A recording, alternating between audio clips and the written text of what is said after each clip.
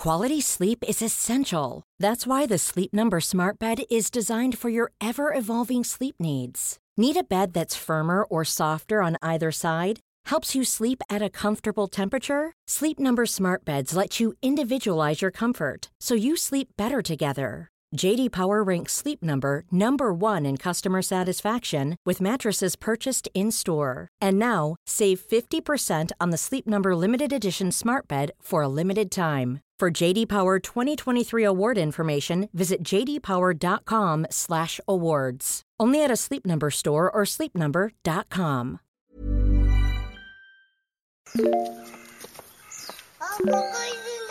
本当？見えないでしょ？どこにいるのかな？見えないよ。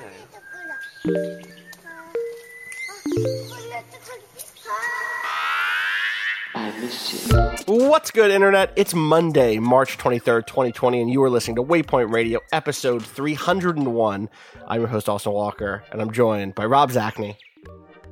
How's it going? I'm sorry, I'm just staring dumbstruck at Twitter today. Yeah, well, yeah, uh-huh. Today? Just Patrick, today? Just today. Patrick Klepek. We just had to do 300 episodes to summon a new Half-Life game. So 300 to go, and then what do we need to put in the summoning circle next? What? Oh, God. This is what it's cost the world to get the next Half-Life game. I don't know what the next numbered sequel, if we'll have what it takes. Kato, here on the line with us. Hi. And special guest, Emmanuel Myberg, joining us from, I almost said Motherboard HQ, but is that just partially your bedroom now? It is, yeah. Motherboard HQ is my bedroom now.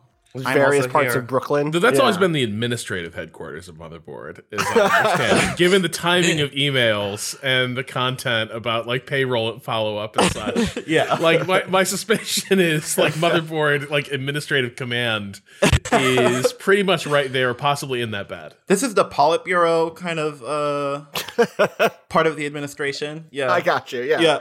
Uh-huh.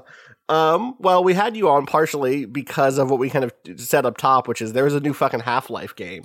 And I think, Rob, you suggested Emmanuel as the office's foremost, the in-office foremost Half-Life fan and expert. I'm not putting Patrick out, but Patrick isn't, in the I guess no one's in the office right now, so what the fuck am I talking about? But that Emmanuel also has a history with the Half-Life series, and with Half-Life Alyx, the embargo coming down, I think, as we speak, right? It's like just about now. It's a couple hours from now from where we're recording. Okay. But it'll probably happen at some point during the recording of this podcast. I felt like, I agreed with Rob that maybe you should come on and we could all grill Patrick about Half-Life Alyx. Half-Life. Emmanuel's, let's just be clear. Emmanuel's the Half-Life stan who then messaged me this morning and said, "Hey, I'm not going to play this for like a year because you just spoiled the ending for me," which I've been proceeding to do. That's a type of stan. That's it's not everyone has. I respect it. I respect it. It was like, look, it's going to get spoiled for you anyway. Why not get spoiled early? By a friend. I think Austin is also like this, but I am not like a spoiler person. I just like want to know the information. I don't care. Especially knowing that I won't be able to play it for a very long time. I really, really want to know what happened. That's the anti-fascist position. Yeah. Jesus Christ. Yeah, if I know I'm not going, if it's something that's like on my horizon and I'm going to like get to it in the near future, I'd rather not know because I'd rather see how they lay things out. But if I know or if it's actually the opposite for me, it's just like if I only care about something a little bit, I want those spoilers instantly. When Avengers Endgame came out, give me those spoilers. I got to know immediately. I don't really care about this, but I kind of care about it. I want to know. I'm just, that curiosity. But then Star Wars came along and Austin is shaking his stick in our Discord channels and like, shut the fuck up! Shut the fuck up! I want to suffer and how does by that myself. Work out? Great. I only had to suffer once. The one time I went to see the movie instead of sitting on those feelings and then also seeing the movie. It was bad. That movie fucking sucks. Talk to me about Half-Life Alyx. Patrick. I thought you were referring to someone named Alex. Alex, talk on to me the about, line. hey, Alex, what's up with Half-Life? Yeah, Half-Life Alyx is Valve's new VR game. It is a prequel set between the events of before the events of Half-Life 2. So it is not something that immediately picks up on what people have been waiting more than a decade for. I think episode 2 came out in 2007. I want to say that's right.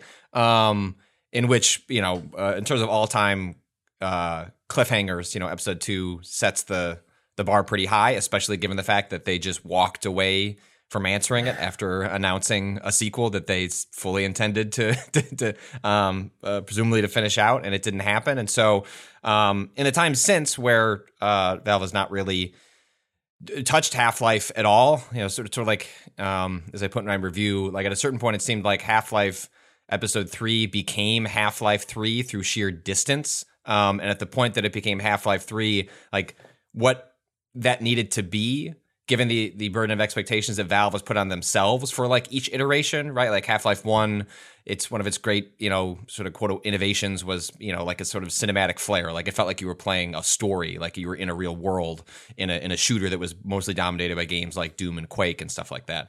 And then Half-Life 2, making it, its physics is redundant, but it's that game is built around certain like core ideas that it builds out from there.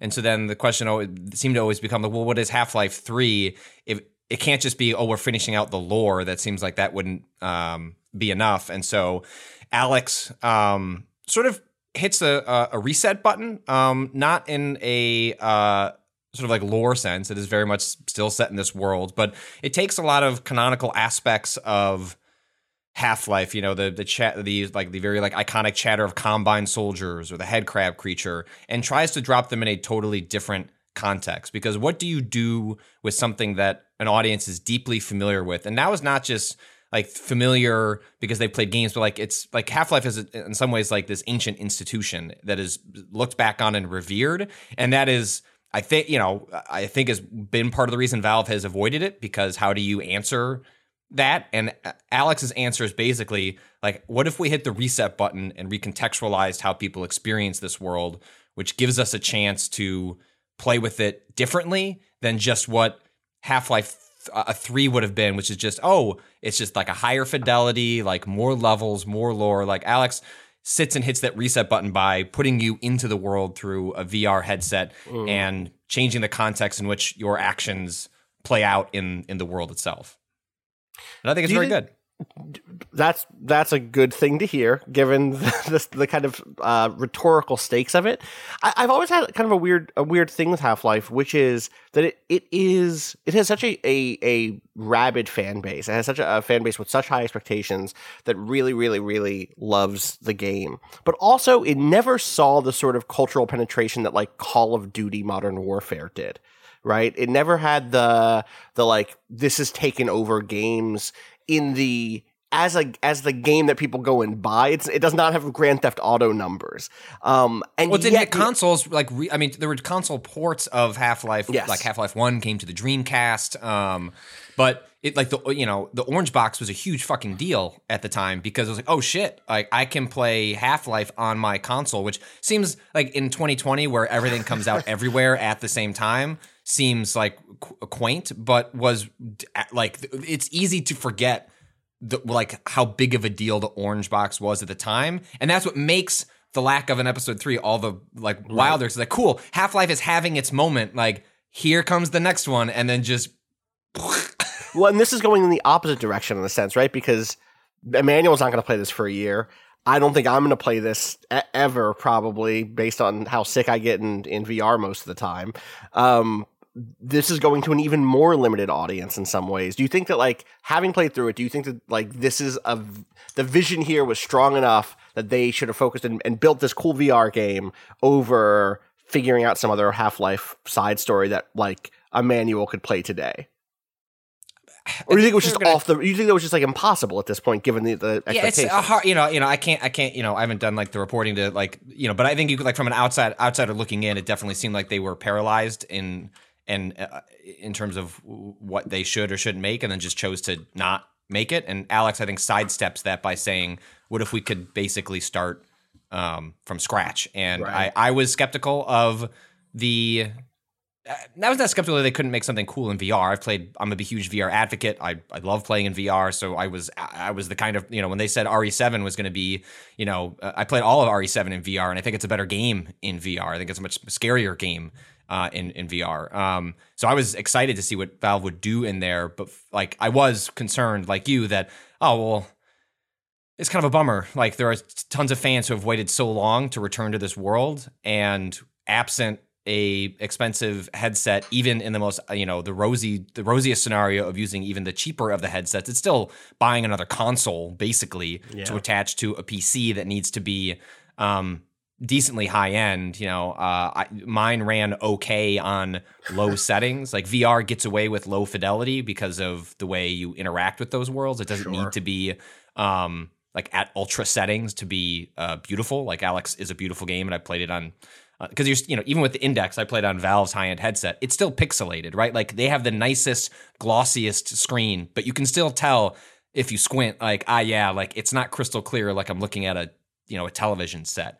But I think the gamble pays off. I think it absolutely works. I know, Emmanuel, you've been trying to jump in here a couple times with. I was trying to respond to Austin's comparison to Call of Duty, and I would say that I would argue that Half-Life had similar penetration if you count Counter-Strike, which to me was always like the multiplayer, like the real multiplayer mode for Half-Life. And also Half-Life DM was just there because that's all that was in the box, and I loved going around spray painting decals around environments, but Counter-Strike is actually Half-Life's multiplayer mode. Right. And Half-Life 2 also had a weird deathmatch mode that I actually messed around with a bunch because you could kill people by throwing toilets at them or crushing them you could with cars. The gravity gun was like one of the main ways to play in that. Yeah, that was really neat. I mean, I think it's even fair to go broad. Go ahead, Rob. Yeah, I do think something weird happened with just the cultural moment where games began to penetrate mainstream culture more around the time the Orange Box came out. Modern Warfare was the one that became this like phenomenon that a lot of like becomes a thing that mainstream media even pay attention to. People make like reference to it. But the weird thing is, just because of the way the timing worked out, I do feel like it was Portal that ended up having the slightly greater cultural, cachet than Half-Life. I think in part because Half-Life Episode 2 was really, really good. Maybe like the most distilled Half-Life experience they ever made, but it was still like Episode 2, right? Like I had to get through that. I had to get through that boat section of Half-Life 2 first to get there, and I just didn't in 2007 because in 2007 I could go play BioShock and Call of Duty Modern Warfare, and then in 2008 I could go play Far Cry 2. Like, and actually, ironically, maybe this is the blessing of Half-Life is neither of them. It didn't become either BioShock or Far Cry, right? Like when you look at the first-person shooter franchises of 2007, 2008, you look at BioShock, Call of Duty, Far Cry, and Half-Life. Half-Life is the one that like ends gracefully. It ends before its really ludicrous final season. Meanwhile, Far Cry has become this terrible, like existential threat to good grace and smart writing. Like it's a nightmare series at this point, and maybe Gabe and them made the right call. We're like, let's pump the brakes on this. We can't go down this road. Yeah, and so one thing I want to make clear that I've watched the trailers, I read a couple of interviews, but I wasn't like following Alex very closely because I am someone that like enjoys the surprise and is spoiler averse because I just enjoy experiencing things in the moment. So if there's something that I'm really excited for, I don't go all like trailer blackout, but I wasn't like going out of my way to consume everything I could read about what Alex was and what to expect. And this is a horror game. Like it's not. There are moments you spend like above the surface and in the sun and you fight some Combine soldiers, but like 90% of this game is as though a bunch of folks looked at Ravenholm and said, it'd be good if we just made like a whole game based on Ravenholm. And that would be good. Yeah, it would be. And this is great. That's the best part of that game. There are sequences in this game. And I'm a horror aficionado. I have seen it all. It takes a lot to get under my skin. It's part of why I like horror in VR because the way it drops you into these worlds, like takes things that otherwise would not be necessarily scary on a screen, or even though I have a big projector in my house, like it's like I've seen it enough times. But once you put it in VR, even simple familiar things become terrifying all over again. And I don't want to spoil what exactly happens, but there's the introduction of a specific enemy type, the sort of like tarantula head crab. I guess it's like the poison head crab, but it's like the head crab that has little hairs coming out of it and acts even more spider-like than the normal head crab. I had to physically calm myself down. Like I had to slow my breathing. I had to like audibly tell myself like everything's fine, you're okay, like you're playing a video game. It was just unbelievable terror, and those moments are frequent. It's because like how they recontextualized everything was they slowed it all down. And a horror game gives you a chance to just like slow the pace down, and VR works best at slower paces because, especially in a game where you're moving constantly. So there are a couple different what are they called, locomotion options, but basically how you move around in the space. I stuck with the default. I didn't even fuck around with the other ones. The one that is the default is you point at the ground and a little icon shows up of your feet. You can twist the controller so you can always be sure where you're going to be facing when that teleportation happens. Something Alex does that not every game that has teleportation does is that you actually see yourself move in that direction. Like you don't just like blink and then you're there. Like you do, but you actually see yourself move through that space. It's very subtle, but if you pay attention to like what's happening there, it eliminates a lot of the disorientation and nausea that would normally go along with a system like that. And not every game includes the ability to change your perspective. I think it's also like a limitation of controllers too. I think everything that it's compatible with, I played an Index, but it'll work on a wide variety of headsets. But it's like you can aim across the room and make sure that because like let's say you see an enemy that you want to immediately line up and start shooting at, you can see that little animated foot appear at the other side of the screen. Twist your hand so that you're facing to the right, so that you can like immediately pull out your gun and shoot.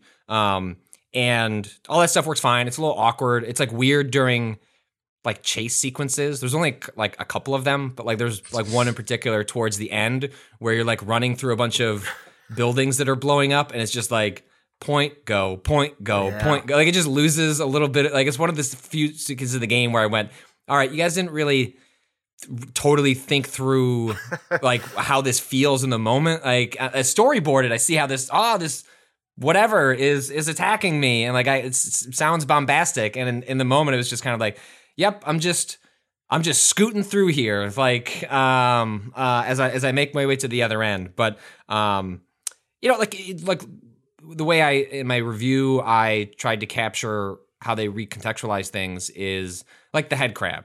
So that is like if you were to, other than the crowbar, or I guess there's a lot of iconic imagery from Half-Life, even if you don't play the series. But the head crab is very much one of them. And like the moment, like any horror villain, like at the moment they're making plush dolls of you, like the familiarity has reached a point where you're no longer scary anymore. And like the head crab, conceptually scary, right? A little spider-like flesh monster that rears its arms up, leaps at you so that it can attach itself to your brain and suck your brain juice, is scary on paper. But when you've fought, thousands of them at this point, like it sort of loses its luster in game, no matter what kind of fidelity you attach to it and what kind of production values. And so what happens in Alex is, well, suddenly now you're not aiming a cursor or a reticle attached to a gamepad. Like you're putting your hand up to aim, and the pistol that you get at the start of the game, before there's any upgrades attached to it, is very difficult to aim. I for sure thought I had my shots lined up, and no.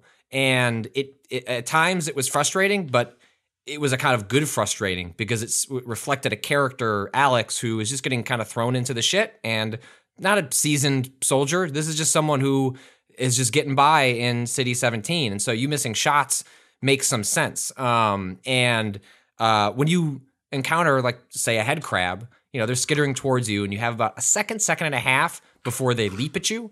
And what will often happen is you're like, cool, it takes about 3-4 shots to put one of them down. It's like you line it up, like, chink, chink, chink. It's like, oh, the 2 more shots landed, but the third one didn't. I need to reload. That thing is now screaming at you through the sky. And as opposed to being a monitor that's, a foot away or a television that's hanging on your wall, like it's this screen that is plastered to your face. And it's like much different to have something that wants to suck your brain juice leaping at your actual face.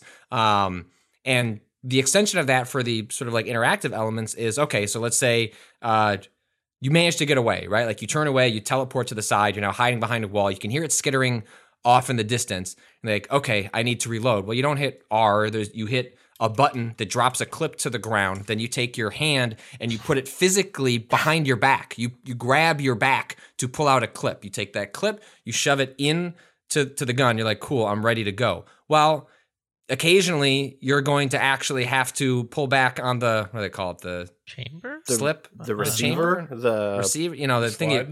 The slide. The slide. The slide is right. The slide is right. And so it's like you'll put in that magazine, and more than once I would turn around to line up and shoot.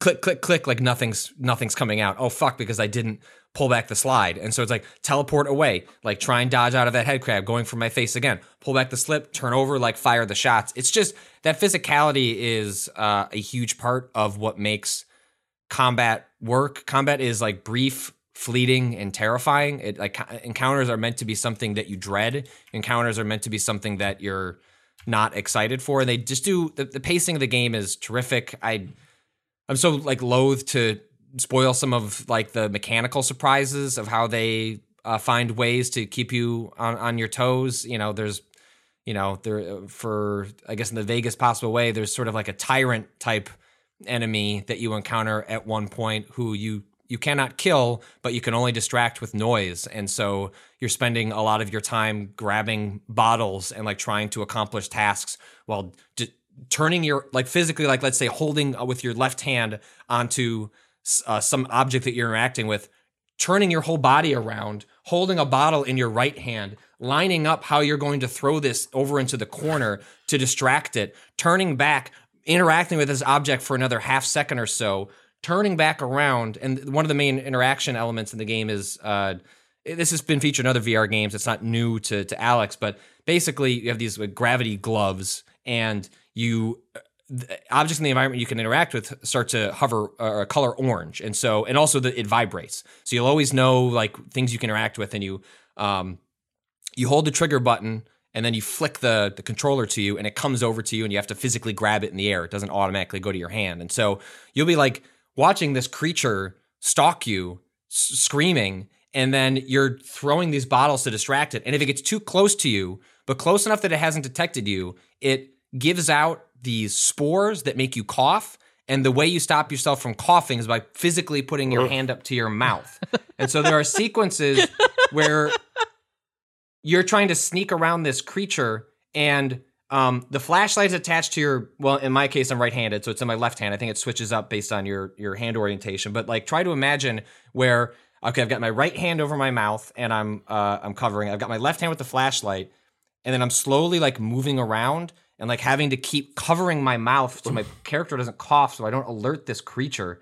And it's just, there are just so many moments like that throughout where they just thought, they were so thoughtful about what does it mean to be in this world? What does it mean when we're giving you these different interaction tools? What are the new verbs you're going to have? And this game it takes a lot of existing verbs from VR games. Like, it feels like a culmination of a lot of work that has happened collectively in VR design over the last couple of years, and then polishes them and puts them in really cool design spaces in a way that's just, this game doesn't, you put this in a keyboard and mouse, like the game doesn't work. Like, it just absolutely doesn't. It would be beautiful. It'd be fun to run around in, like from an aesthetic standpoint, but mechanically it would fall apart. It's not tuned to that. And there's really just nothing like, another sequence I described in the review was like tossing grenades is just such an incredible thing, because it's like you're throwing little bowling balls, and like you're like leaning around corners, like tossing these grenades. Like, there was this one sequence where I was scaling a building, like, kind of shuffling along the side, and then you get up to a window and there's two handles. So I pull the handles up. There's 3 zombies inside. They turn around and look at me, and I shove those handles down. I'm like, okay, the fuck am I gonna do here? It's like, okay. I got a grenade. Okay, so I pull the grenade out. I I crouch down physically. I crouch down in my office, and then pull them up, click the button that triggers the grenade, lightly toss it in, close the window back down, and then like back off so I can like avoid some of like the grenade damage that like can sometimes bleed through the window. And it's just stuff like that there are a billion of those moments like scattered throughout. And a lot of them are going to depend on the way the physics work in or not in your favor. I mean, there's nothing cooler than a Combine soldier throwing a grenade at you, catching it midair, and like just tossing it back at them. Like other games have had that, but it's so different to do it with your hand.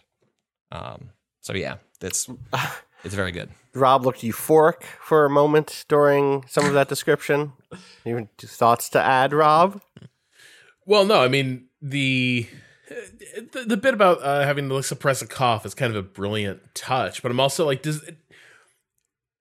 the thing that I have trouble wrapping my mind around, or that I need you to reassure me, or I just need to play this thing for myself, is like little things like that. Does that feel like, okay, this is kind of goofy artifice, this is dumb, or does it put you more in the moment to be like walking around with your hand in front of your mouth while this thing is hunting you? Like, do you feel like you're inhabiting the character more, or does it feel like a goofy? No, bit it's of goofy, artifice? but in a good way. It's them acknowledging like some of the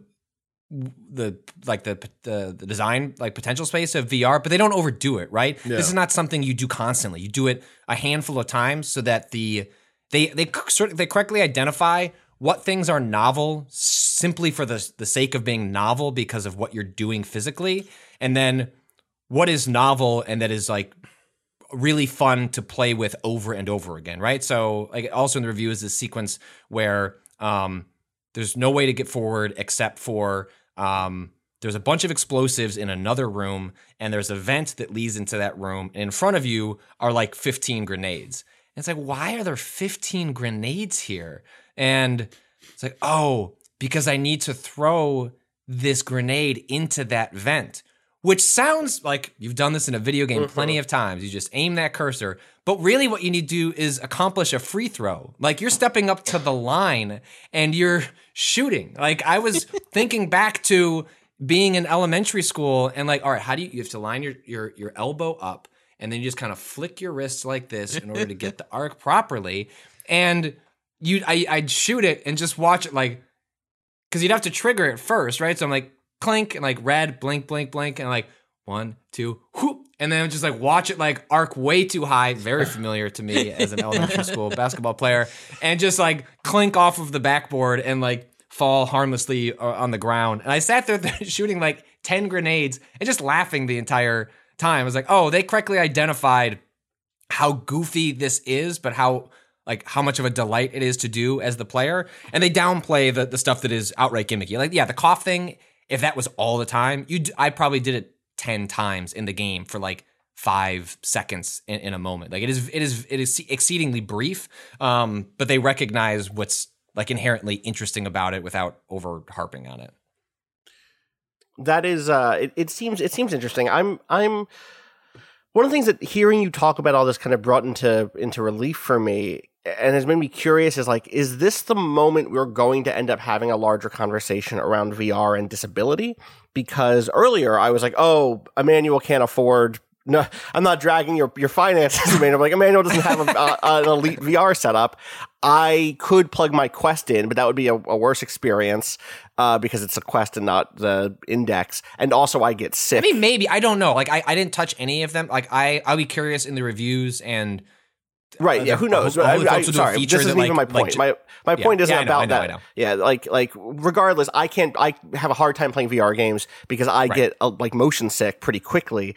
But there's there's a huge population of people who presumably have figured out ways to play Half-Life that were not necessarily intended by Valve, using different input mechanisms, using mods, using other stuff, for whom VR is just like motion controls aren't on the table for them. And I'm curious to see if this creates that conversation, because I've been wondering if that conversation would happen at some point anyway. But this seems to be like the sort of game that the stories you told are so exciting. And it sucks that there's like a huge audience that just is like, no, I'm not going to have access to this thing. And that's not a drag on Valve or anything necessarily, but it is just I wanted to voice it because it's at the forefront of my thought right now. Yeah, I'm not. I didn't. There are accessibility options in the game. I didn't. I can't speak to those. I didn't spend a huge amount of time playing with the options there. My hope would be is that it starts the conversation in a direction of okay, so Valve made a baseline of this is what we were going for in the game. This is what we wanted to accomplish. And then hopefully what would happen next is a conversation of okay, so this is sort of the baseline experience of what we designed around so we could build the game. Now we start building in a structure that allows you to interact with the game, differently, that is accommodating of whatever you need. Things. Yeah. Yeah, and so I would hope, I don't. It's interesting because there's just, I can think of all sorts of different possible types of accommodation that range from adjusting how much you're because right now it's trying to map your hands 1-to-1, right? Mm-hmm. But I could imagine a world in which, hey, maybe you don't need to rotate your arm all the way to make this rotate as much as you need to in the game. There are ways to start trying to tackle those things, and I'm curious if Valve or someone else will. The other thing that came to mind here is going back to something Emmanuel said, which is that if you count Counter-Strike as Half-Life 1's multiplayer, it had a huge impact, and it's not just Counter-Strike, right? It was Counter-Strike, Day of Defeat, Team Fortress Classic, The Specialists, Day of Defeat was the World War I. The ship, right? The ship, which is not even a combat game. In a way, the thing that Half-Life 1 did was become a platform, which Valve has become very comfortable being.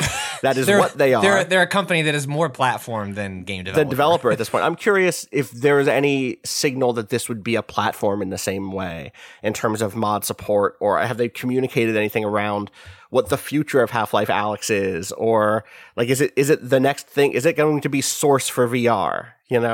I know that there's a lot of excitement. I remember when this was announced, that was one of the issues is that. Or there was hope that by Valve getting so behind this and getting Source 2 behind this, that was going to open up a lot of doors in that way. I think that what they have said is that mod support is something they actively are going to add into Alyx, but the last I had read, and I might be, again, because I wasn't closely following the game on purpose, but I remember from a number of interviews, it sounded look, that we're historically a studio that supports their stuff for a long, long time. All that stuff is coming. It'll get proper mod support. You're going to be able to fuck around with this in the way that you've fucked around with all of our games in the past. It's just not necessarily all going to be there day one. And so I do think there is a timeline to getting that stuff in there, because that would be incredibly cool. Just people making additional maps and scenarios and just taking the framework of what's here. There are incredible things that people could do with this baseline that I would be really excited to see people unpack. But I don't know that that's. It seems like that's in their plans, but not necessarily there on day one. I do want one of the things that's interesting that's in. I didn't play with this because my computer struggled already with the performance sometimes, let alone streaming it at the same time. But it has actual.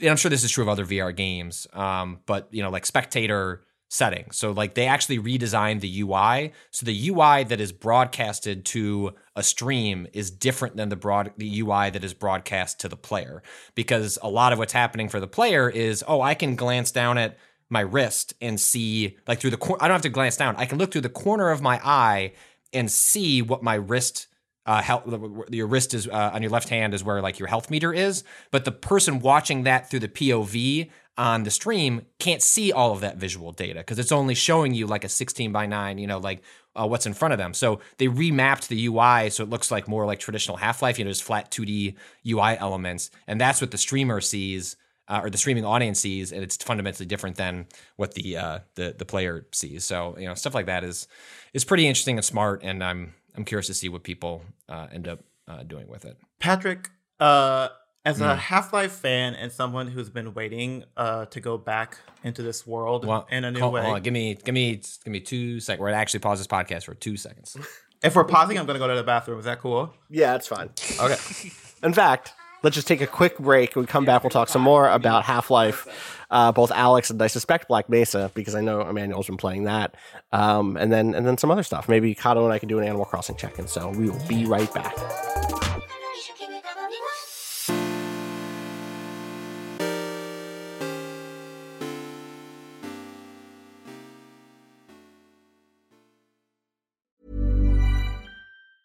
Quality sleep is essential. That's why the Sleep Number Smart Bed is designed for your ever-evolving sleep needs. Need a bed that's firmer or softer on either side? Helps you sleep at a comfortable temperature? Sleep Number Smart Beds let you individualize your comfort so you sleep better together. JD Power ranks Sleep Number number 1 in customer satisfaction with mattresses purchased in-store. And now, save 50% on the Sleep Number Limited Edition Smart Bed for a limited time. For JD Power 2023 award information, visit jdpower.com/awards. Only at a Sleep Number store or sleepnumber.com.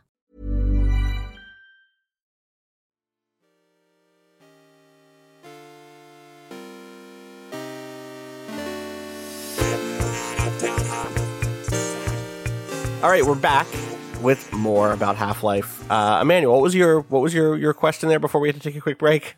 Yeah, so I think this is probably a basic question, so I apologize if it is, but I think it's what every Half-Life fan is wondering who can't play this game right now, and that is the mythology around Half-Life and Valve as a game developer is basically that the reason we haven't seen a new Half-Life game is that Valve didn't feel like they had a sufficiently revolutionary idea to support the continuation of the brand, the franchise.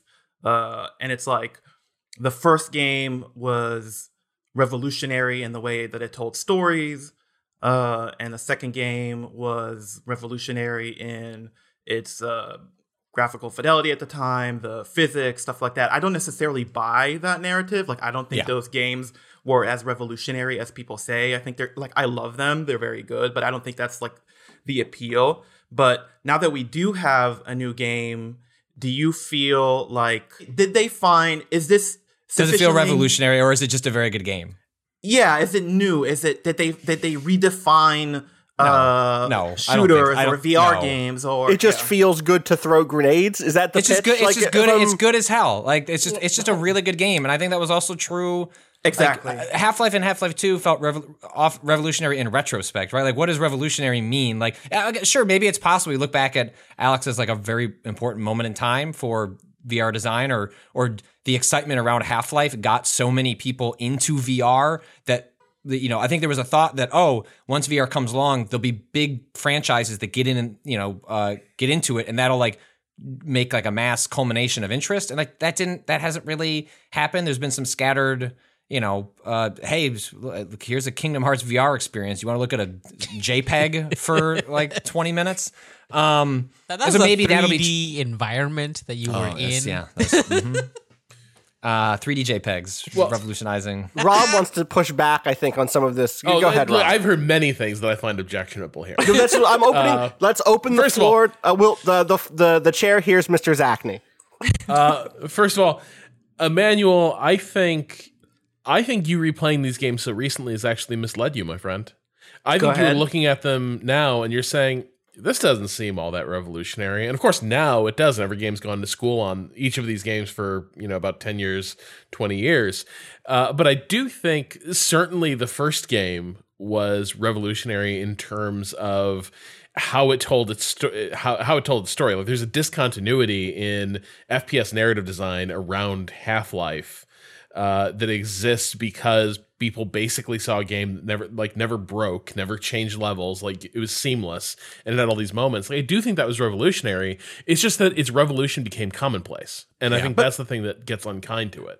Well, I think that didn't Quake 2 come out earlier? Didn't it come out before Half-Life 2? Well, yeah, because it was a Quake 2 engine-derived game. Right, yeah. But Quake 2 did a lot of what Half-Life did. It's just that Half-Life did it better.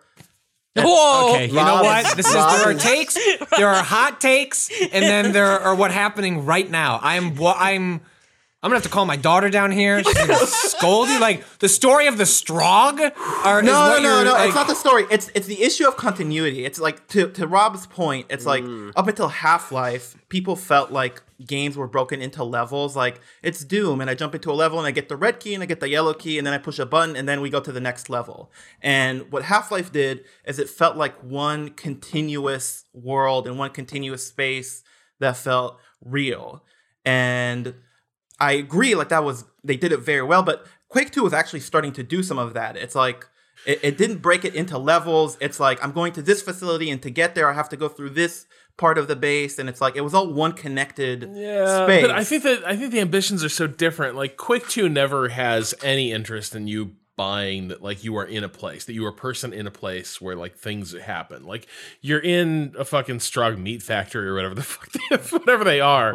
But it's very classic id design of, like, industry torture devices.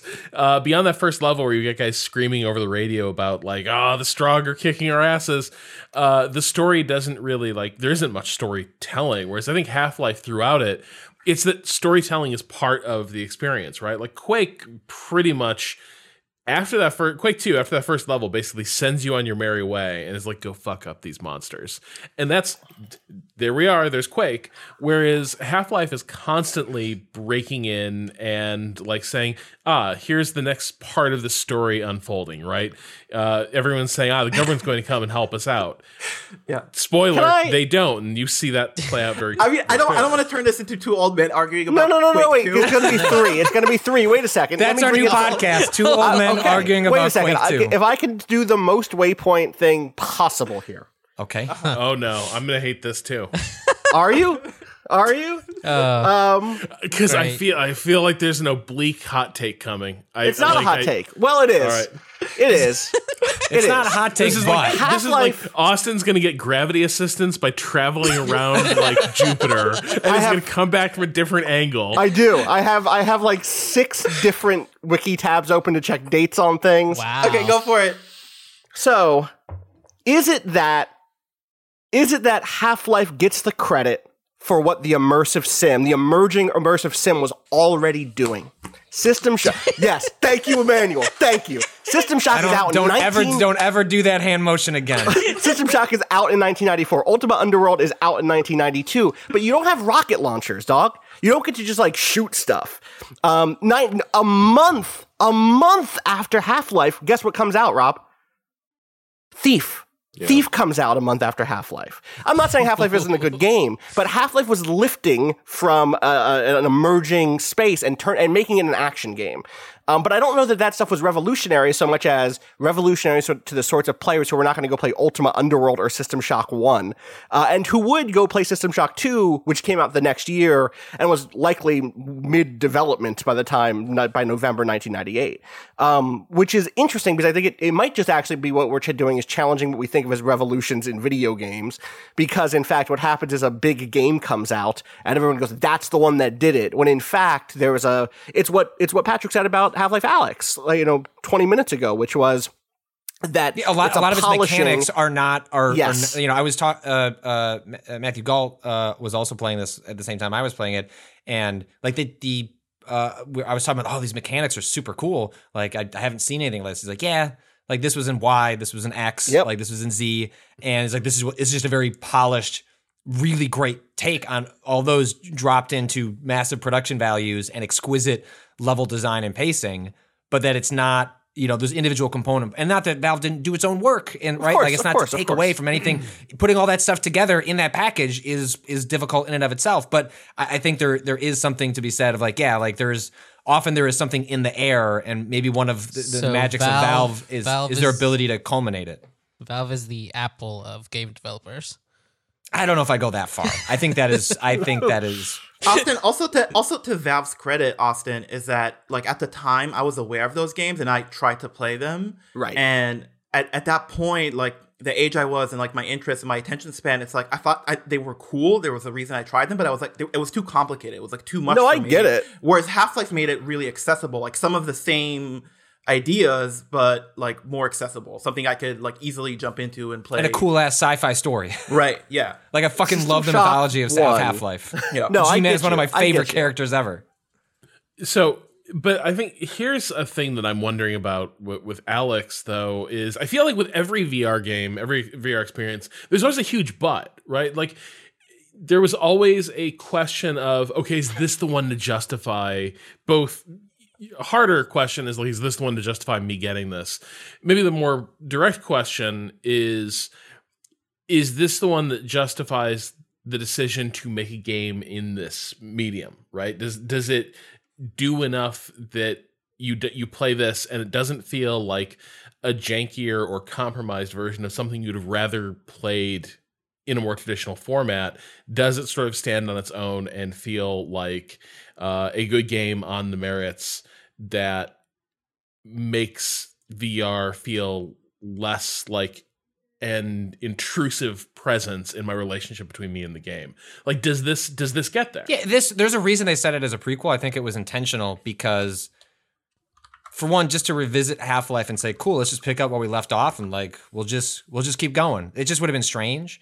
And by setting it in a prequel where the vast majority of the narrative is Alex separated from like what's going on, like it feels like a side story on purpose. We're like, cool, we can appropriate a bunch of Half-Life iconography and nostalgia without all of the pressure that goes into like pushing the ball forward. I think it justifies itself, like, absolutely. I mean, I don't the VR feels does not just feel like an add-on. It feels like it feels more like they came up with a bunch of cool ideas and then said, oh, what if we dropped this into Half-Life? As opposed to, let's make a Half-Life game, and then, oh, if we put it in VR, at least there's a spin on it. And it very much feels like the Half-Life part came later and that they worked in how that would function within the trappings of Half-Life. Which is not to say this game, I'm very reluctant to say much about the mythology, except that long-time fans will be happy with things they experience in Alex without getting into any details of what that is. But I had big smiles on my face throughout the game. I think maybe the more pointedly I'm curious about, a thing I would run into with Track IR, for instance, is that thing would fall out of calibration a lot, right? Yeah. Where, it was a head tracker, but like at some point you'd be playing, you'd realize some sort of calibration drift had happened and like things weren't quite lining up, and it suddenly you were taken out of the moment. The immersion was broken, and now you had to futz with a slightly jankier piece of hardware. So this does happen all the time here. Like VR feels like we've come, like, even in the 5 years since like the original prototype of the Oculus Rift came out, like we've come incredibly far, but it just feels like we're also still incredibly far. Like the Quest is the mobile one, right? The mobile. Yeah, Oculus. that's the one that's like completely, or it's not. No, it's not mobile. It's it's not the one you put the phone in or anything like that. It's just it's a totally standalone device. Right. Yeah. And so it does feel like Half-Life Alex ideally is meant to be played in a big open space where you can walk around and be sort of like unintruded by like the long cable that it has attached to the back of it is less of an issue because it's kind of like spread out on your floor. I have like a decent sized office where my PC is located, but it's not big enough. I tried to make the play space, which is like, where you map out the spot you can walk around in. It's just not particularly big. It's not much bigger than like the default circle they'll give you if it just like scans your room. And so I originally had the circle like right at my desk. I was like, cool, I'm going to play it at my desk. I'm going to do it sitting because although I could do it standing, I don't really want to stand for 20 hours. I think that most people are going to want to sit anyway, so I should try and do it more actualized to what the average person is going to try and do in their play session. And so for like the first 6 hours, I had this circle set right by my desk. But the problem is in Alex, you are constantly moving. You are rotating your whole body. Like I was moving my office chair in circles without realizing it and looking up and looking down and pressing forward. And what would happen is that the third time I like legitimately hurt my wrist because I like went to go throw a grenade and I was flicking my wrist because I was trying to put acceleration on it and just smashed it into my desk. Like one time I gave myself a cut because I just hit the corner of the fucking desk. And I was like, all right, well, I don't want to do that again. So put a Band-Aid on, and then like spent, 10 minutes like moving the circle further back. And then that got me away from hitting anything. But what would happen is that because I was rotating around so much, at least, in an hour, play session, at least twice, I would have to physically stop, take off the headset, like pick up my chair, unwind the cord from my desk. I've seen like there are solutions to this where it's like, it's been a while, but like there's a stand you can buy from IKEA that like the cord, you're supposed to put it behind you, and then the cord like rests on it so that it's like above the ground. Right. And I thought about buying that, and I was like, fuck that. Who's going to do that? Like, that's not the average person. Like, I don't want to do that. I'm like, if I have to do this again, I'll go spend the $15 on whatever that little janky thing is. But like, it is still the case that VR like has a bunch of bullshit associated with it, despite the fact that I love VR. Like when I Moss, RE7, like I have played Astro Boy from 2 years ago. Like there are games that are some of my all-time favorite gaming experiences, despite the fact that I consider myself not just a fan, but like an enthusiast, like an advocate for like VR as a medium.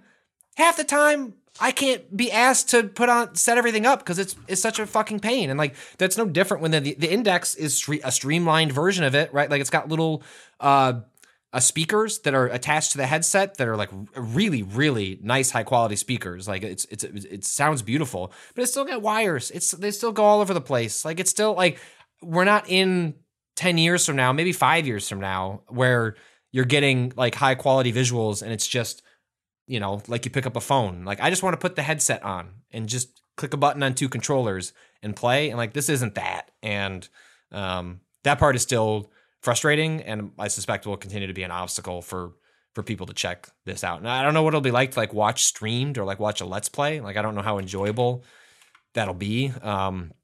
But there's nothing about Alex is extremely well designed, but there's nothing it can do about the limitations of VR as a technology, and that's going to continue being the case for some time to come.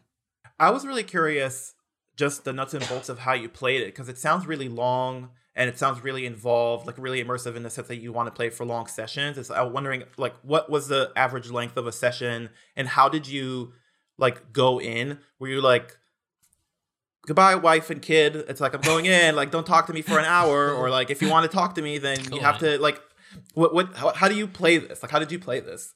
Patrick is such a king in his own home that when he decrees that it is time for daddy to Family? go into his escape machine. In the age of coronavirus, I raised my finger. Yeah.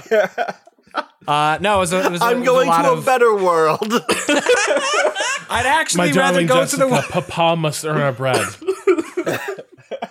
I prefer the fascism of City 17 to the fascism of planet Earth that I live in. No, it was like this is all happening during, sort of the quarantine. I started playing this before all that happened, but then it rolled right into it. And so, I was like, get my daughter to bed between, 8, 9 o'clock, and then watch like an episode of a TV show with my wife. She goes to bed, and then from like 10 to 12 is the witching hour, the gaming hour, Klubnik's gaming hour from 10 to 12.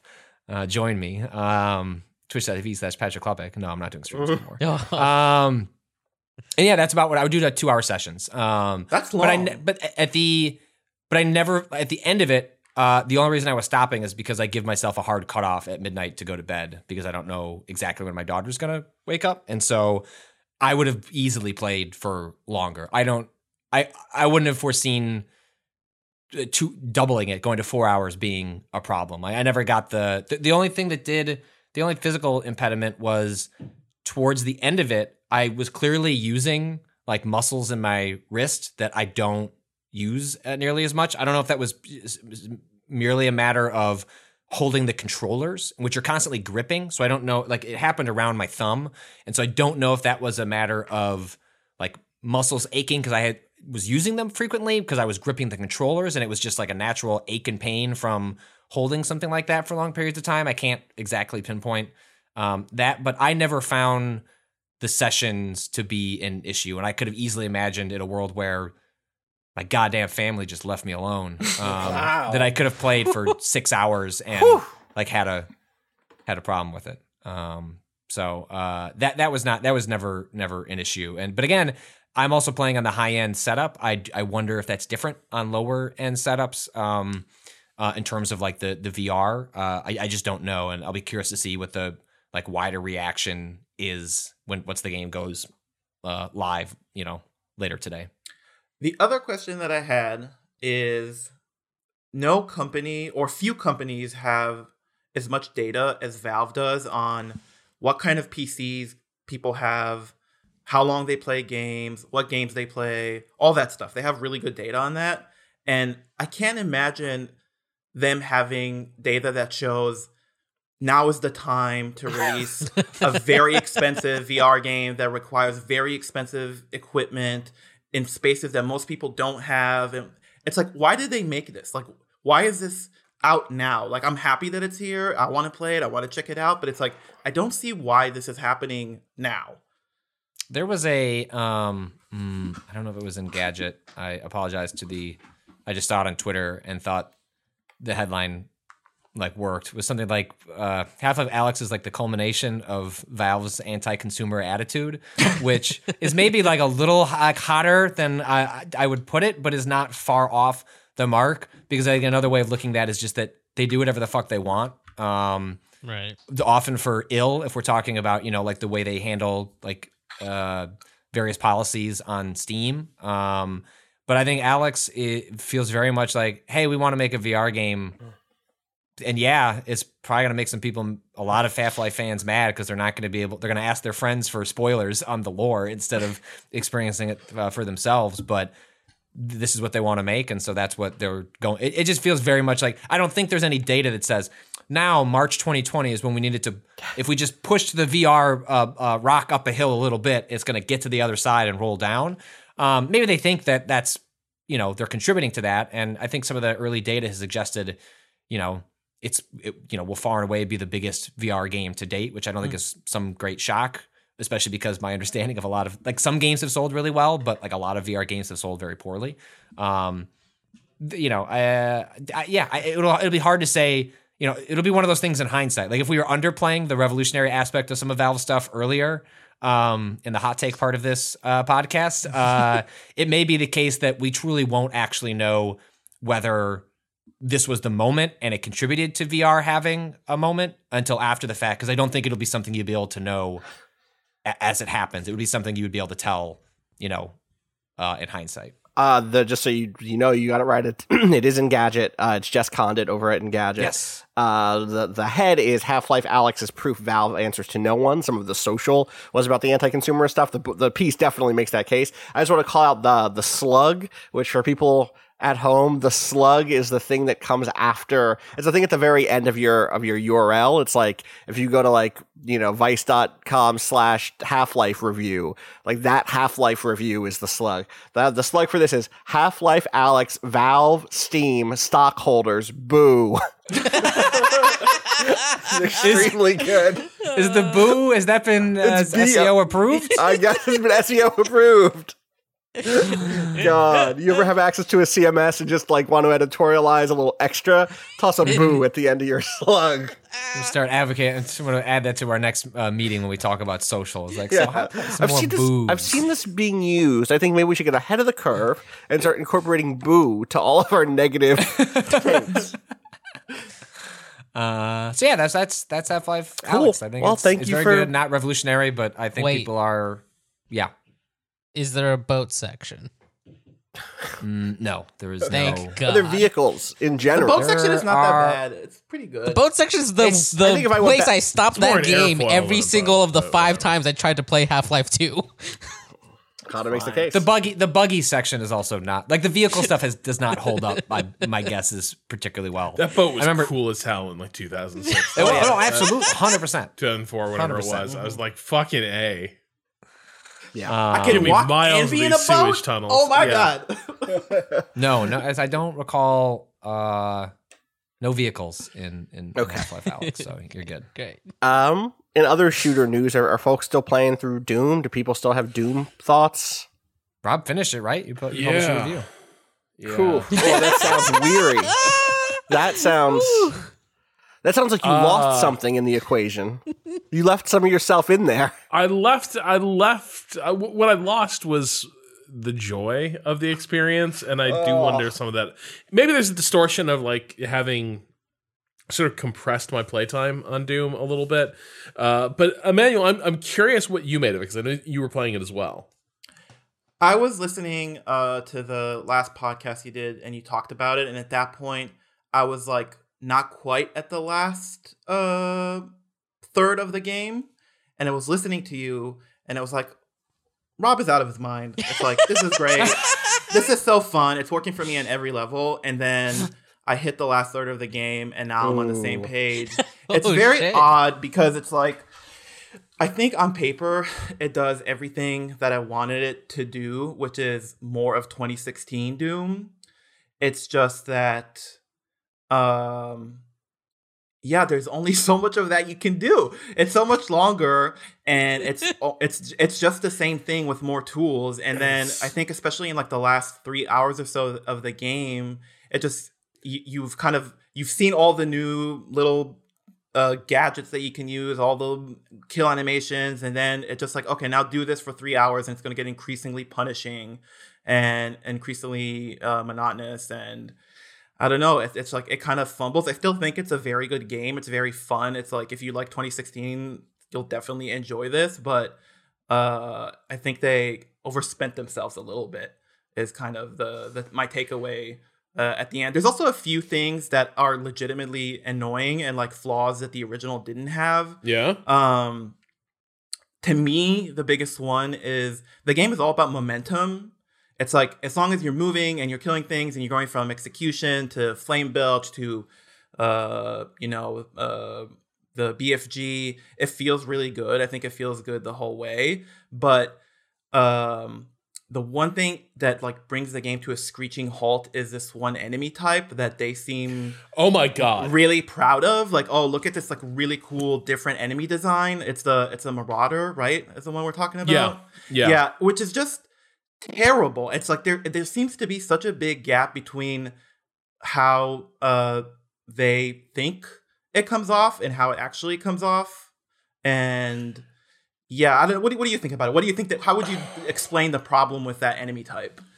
Okay, so I think the problem they're trying to solve is that the entire like Doom as an experience is actually smaller than it appears, right? Like, they keep introducing these different enemy types, and this was kind of what I was driving at in my review. They keep introducing different enemy types, and the dynamics fundamentally don't change. Like, they introduce, okay, these guys spam rockets, and that'll keep you hopping. And it's like, yeah, but there's already enemies that do area of effect weapons, and that keeps moving around. And they keep piling different enemy types into these battle arenas. And fundamentally, once you've really figured out the layout of the arena and you sort of fall into your rhythm of hitting your cooldowns, no matter how many they throw at you, that loop doesn't really change all that much. You're still basically cycling through your progressions, as it were. So they introduced the Marauder, and I think the Marauder is an attempt to solve that. And the Marauder is an attempt to say, okay, well, here's an enemy you can't just run away from and dance around and take shots at him from behind. Like, here's a guy that you're going to have to maneuver around in a completely different way, and is going to force you to control spacing in a way that none of the other enemies in our game force you to do. Like, the Marauder shows up, and suddenly Doom turns into something akin to a fighting game. Mm-hmm. But the problem is that it does disrupt that loop we've been talking about, but not necessarily in a fun way. Like, when the Marauder shows up, if there's still enemies on the map, you can't deal with him right now. You have to clear out the enemies so you have room to maneuver. And in the meantime, he's just like cutting you down, and it's really punishing and stressful. It's yet another enemy that makes you feel kind of weak and fragile in this game. The other part of it is, even once you've cleared out those enemies, the Marauder So for people who haven't encountered this enemy yet, the Marauder is this fucking Minotaur Viking dude, basically. He's got a big, invulnerable shield that if you just fire from a distance, he'll pop the shield in front of him and absorb all the damage. Nothing happens. If you get too close to him, he will take out a combat shotgun, double-barreled shotgun, and fucking blast you back. And if you try to stand at a distance, he will throw these energy bolts at you. You can dodge around, but they have a pretty wide cone. That's the other thing with this character. Everything about this character has sort of a hitbox or an area effect that's larger than you think it is. And the only way to get him is when he rears up for a charging attack with his sort of double-headed axe. His eyes flash green, and when the character is introduced, the game tutorializes every enemy you see. You get a little video of how you fight them. When the Marauder shows up, you're told when his eyes flash green, shoot him. Okay, what the game doesn't make readily apparent is that the correct zoning for the Marauder is really finicky. You have to be it's not stand at medium range. The game tells you you need to fight him at minimum range. No. You need to fight him at 7.5 feet. It's finicky, I would say, a really bad fishing mini game where you're trying to get sliding bars to land in the correct area. Only you're doing it with your entire body because that sounds terrible. It is terrible. It's very bad. And for a game that is very clear about how you do anything to a fault, right? It's you meet a new enemy and the game is here is exactly how you kill this enemy every single time. It's in this instance, it tells you that, and then you're I still don't get it. It's I still don't understand. It's it's still not working. I'm doing the thing that you're telling me, and it's not working.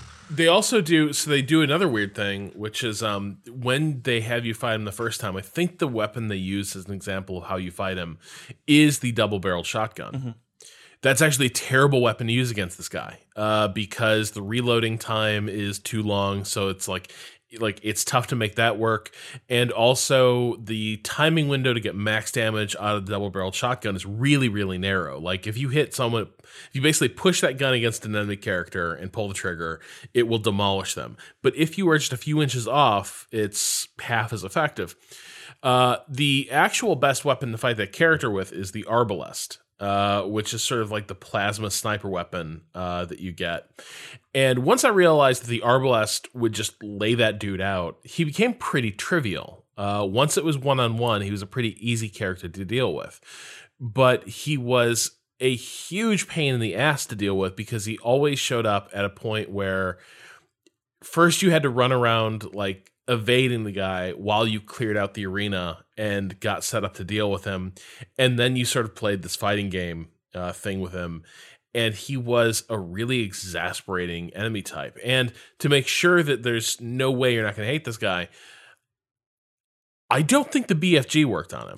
Nothing does. I know the super sword they give you does not work on him. Right. So Doom gives you all... I think this is a really smart thing it does, where as you get further in the game and it gets harder, it gives you more tools that are basically a ripcord you can pull in case you're this is too much, I can't deal with this, this enemy is too hard. And it gives you several tools to be this enemy specifically, fuck him, I'm going to push this special ability, and it makes him disappear, and then it changes the entire dynamic of a combat. Or the ripcord, just you could just say, it just vanishes them into a portal? No, there's a weapon, but it's there's 3 different weapons that are going to instantly kill most enemies in the game. Oh, okay. Almost all enemies in the game.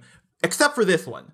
So it seems to me, it comes off as they're so proud of how clever and interesting the fight against this guy is that they don't want to give you the out. And it's just no, please. The only reason I want this super special sword to kill enemies with one shot is to get rid of this guy, and I can't do it. And it's so frustrating. God. Yeah, and the thing to remember is this guy will often show up toward the end of one of those long arena battles, and the game's not going to save until you win it. So the thing is, this dude is often popping up at the moment where you're okay, this was a long fight. I'm ready to be. And then it's here he comes. And you're oh, there's a Kool-Aid man just busting through the... Yeah. And they start... the first couple times he shows up, it's like, okay, this is a rare character type. All right, better get ready for this. Act 3, it's like every fight features one of these assholes, and it is just it's too much. I feel like those moments of like heated nonstop combat are really, really good, but I think the game really starts to show how limited its bag of tricks, its ideas really are, the longer it goes on. And the other thing I just can't get over, I was talking about this a little bit with Cam Kunzelman after we filed our reviews. We were chatting about our various experiences with the game. And the thing I mentioned to him was it feels so much as I play Doom Eternal.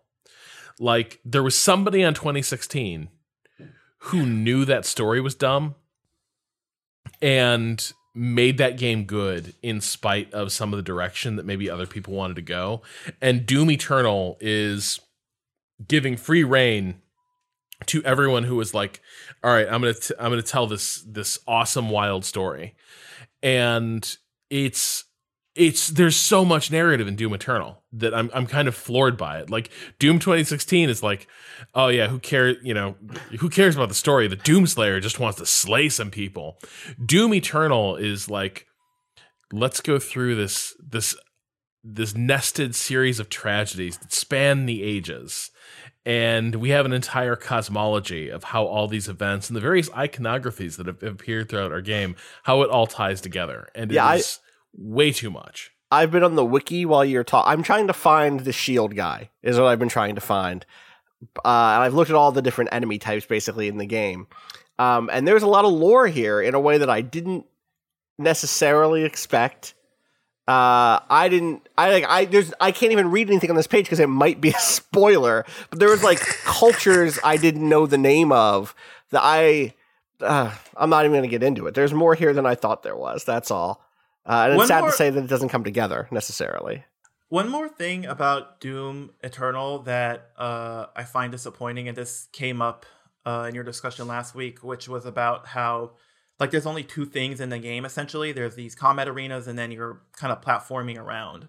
And if you remember, like before every game was borrowing from Half-Life, the way first-person shooters worked, or like they were designed, if you go back to Doom, it's like all you have is like combat encounters, but then like geometry, like just the layout of the levels was pretty interesting. Like if you go back and play Doom, which I do pretty regularly, like I do love those original games, like those Romero levels are just cool. There's like these interesting secrets and like the way everything connects. It's almost like Dark Souls in the way that it's like layered and circular and all that stuff. And it's like there's none of that in here. It just like I wish there was more of that. I don't necessarily want like a Metroid type thing where I'm like solving puzzles, but there is no geometry really. It's just like I jump to this platform into that platform, and now I'm in an arena, and then I do that again. There's no actual level design even. Or like it's very simple, I should say. I think there's a lot of illusory complexity to the level design, but usually it's in a manner of it's a bit like the Riddler trophies, honestly, because I just play Batman. It's very much like, okay, how do you get to this question mark? Yeah. And like that's somewhat interesting, but you're right. Like I think if you think about old Doom levels, and a lot of shooters from that period were like this, there was the maze structure to a lot of those maps. And a thing that maybe Half-Life didn't do us favors on was Half-Life kind of got away from the maze, right? Like one of the other big changes that Half-Life introduces is it's pretty linear. Like where you go is you're pretty well funneled, and games have continued to sort of move in that direction. But what you don't have is that experience of like old school Doom, where it's like, man, where do I go? Like, how do I get out of this thing? And you get excited when you came to a room full of enemies because that meant it was a new place, right? It's like time to mash the space bar and hope that a secret door opens. It was even stuff like, oh, this room is shaped like a giant star, or like I'm walking inside a giant pentagram, or just weird stuff like that. Yeah. This doesn't really have a lot of that, and where it introduces the sense of like movement being a thing that like traversal being a thing that matters is with jumping puzzles. And let me tell you, I haven't had enough of that by the end as well. There is, by the time you get to the last act of the game, this place called Urdak, they just go full on jumping puzzle all the time. And Doom's movement feels okay, but not tremendous. The Doomslayer is not a nimble, sprightly fellow. And so being asked to solve like these series of really finicky jumping puzzles, where the solution is obvious, it's just, how do I make this inert fuck cross this chasm without like plummeting his death? That got really tricky in a couple places. One thing I wanted to ask you about, though, where did you come down in the boss battles by the end? Man, I'm trying to remember. Like, I'm trying to even remember them. Like, there's basically two, right? Because the rest of them become normal enemies.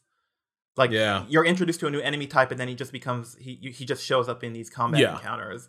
Yeah, I mean, the last one is not good. It's like it's just there's nothing to it. You're just unloading fucking plasma shots into a giant. Yeah. I don't want to. No, but it's like, if you've ever seen the I don't even know what the archetype for this boss battle is, but you know how like in a platformer where it's side scrolling, but then the boss enemy takes up the entire back of the screen, and now you are fighting something that's in the backdrop, right? Sure. And it's basically that. Like, that's how Doom ends, is with this really like old school like boss design where it's like, see this big bag of hit points over there? We need you to just beat the shit out of it like a piñata for ages. But I think in general, like the game probably, I didn't love the boss fights myself, again, because I think they're pretty tricky. But they also just feel so in a lot of cases, they just aren't really what I'm looking for from Doom. And so it always felt like a little bit of a mismatch. And I will admit, by the end, by like halfway through the game, I was starting to think about like changing difficulty. By that last act, I was like, I'm done here. It's like goodbye, ultraviolence. Goodbye. That's not me anymore. I don't care. I just, you know what? Like, just send the difficulty level all the way to the basement. That's where I live now. Fuck yeah, I want my Sentinel armor. That's how the game politely asks you if like maybe you've bitten off more than you can chew. Like, you die a few times on a boss, and the game's like, would you like your Sentinel armor, sir? No judgments. It doesn't affect your progression. We just got this cool Doom guy armor that's like really damage resistant. Seems like it might be a thing you need. Well, the game also has like the 1-up system, which I don't really. So the way it works is like, as you're exploring around, one of the secrets you can find are straight up just little, like Doom guy icons that you pick up, and then you can survive a death. You'll just spawn back in. But it makes encounters a little weird because it's like, cool, like you can like jump in, like barely, die in an encounter, but then you're starting from scratch because, well, you had those 2 lives, but those 2 lives are gone now. They don't just like stack at a checkpoint or something like that. They just disappear. And what I think the game should have done was have a system where those just, if you didn't, like, if you should be able to, I don't know, get those back at a checkpoint or something, or give you like choice in the matter, like make some risk reward with the player with those. Just having, because it creates a sense of, it's just weird to like lose those because they don't actually really help you. Maybe they help you survive to the end of a level, but you don't actually learn any lessons about a combat scenario when you get 2 extra lives. You go back in. It's like, how about what you just did means nothing because you need to start from scratch and learn it all over again because those 1-ups were basically helping you cheat. Yeah, and also it's harder now because now no more 1-ups. So you had your best shot. Yeah, I don't know. It's a weird thing where I've ended up with this game. Like, I think the amount of it I like continued to narrow. And in that narrow sliver of the experience, I really, really like it. But to me, that's just not enough. Like, I'm just not that. The notion that it's a game that just cuts to the chase, it gets to the awesome ass kicking that we love from Doom. I don't know. I guess this is ultimately what's driving at my review. There's a reason games didn't stay like this, right? Like there's a reason that they began to try to create more elaborate set pieces where you would see certain memorable things, or things we fit into sort of a memorable narrative framework, because it's also just like it's a sequel problem, right? Like, I think they stared down the barrel of, all right, you make a sequel to Doom. What is that? And the what you pull from is like, what they saw on the tool on the shelf. They added complexity. Like, it's just there were different directions they could, but like sequels inherently in video games are seen that they have to become more complex in some direction or another, and it feels like maybe the direction they chose is I don't know. It's the inherent problem of like video game sequels. Like, they could have just done more of what they did, but you have to do that with either more bombast or more complexity, and I don't know. It just seems like that's kind of a lot of the issue they faced, was just what even is a sequel to Doom 2016, and I don't know. The one that they ended up with is maybe not the one we're all happiest with. So it goes. There is a sequel that came out that I think Kato and I at least are very happy with. I can't speak for you, Kato. Okay, no, I can absolutely. Speak for you, Kato. It's great. I love it. Kato's having a good time with Animal Crossing New Horizons. Tell me about your time with it so far. We're gonna do a quick check-in today. We'll be back on Friday with as stuff continues to unlock, and as we get Gita back on the pod to do a deeper dive on Friday. But for now, real quick, what is your early takeaway? I love it. Also, I feel probably the most amount of FOMO I've ever had with any of these games.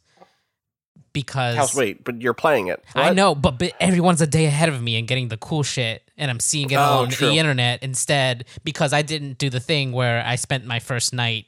I didn't realize that the reset. So Animal Crossing has days, and it works with your Switch clock. So the day-night cycle is based on real time.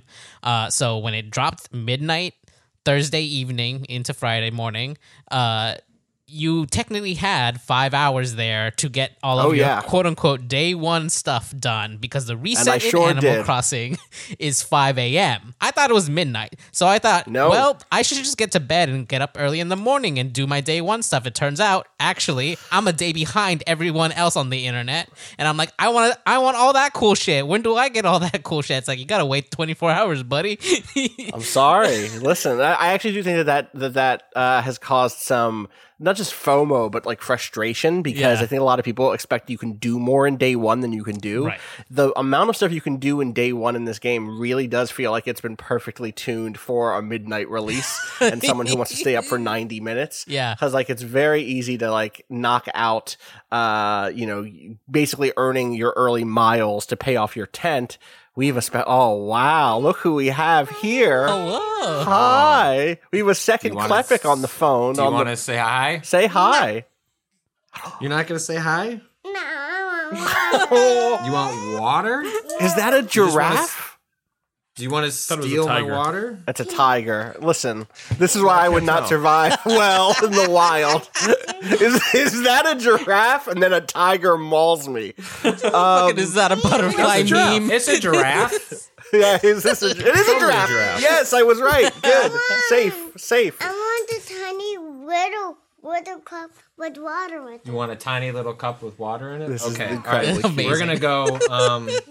All right, Jessica, tell everyone I'm gonna leave the podcast. Say I'm leaving. You're leaving. All right, you can talk about GameStop's crummy labor practices without me. They're bad. Right. Yeah. Say bye. Bye.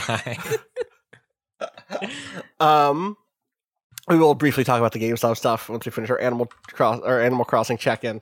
But yeah, so I managed to do like all of the stuff I could do in day one in those first like 90 minutes to 2 hours at midnight, which is just basically I mean, I guess it's been a few days now. It's pretty clear that in the early game, there are a couple of clear gates for progress.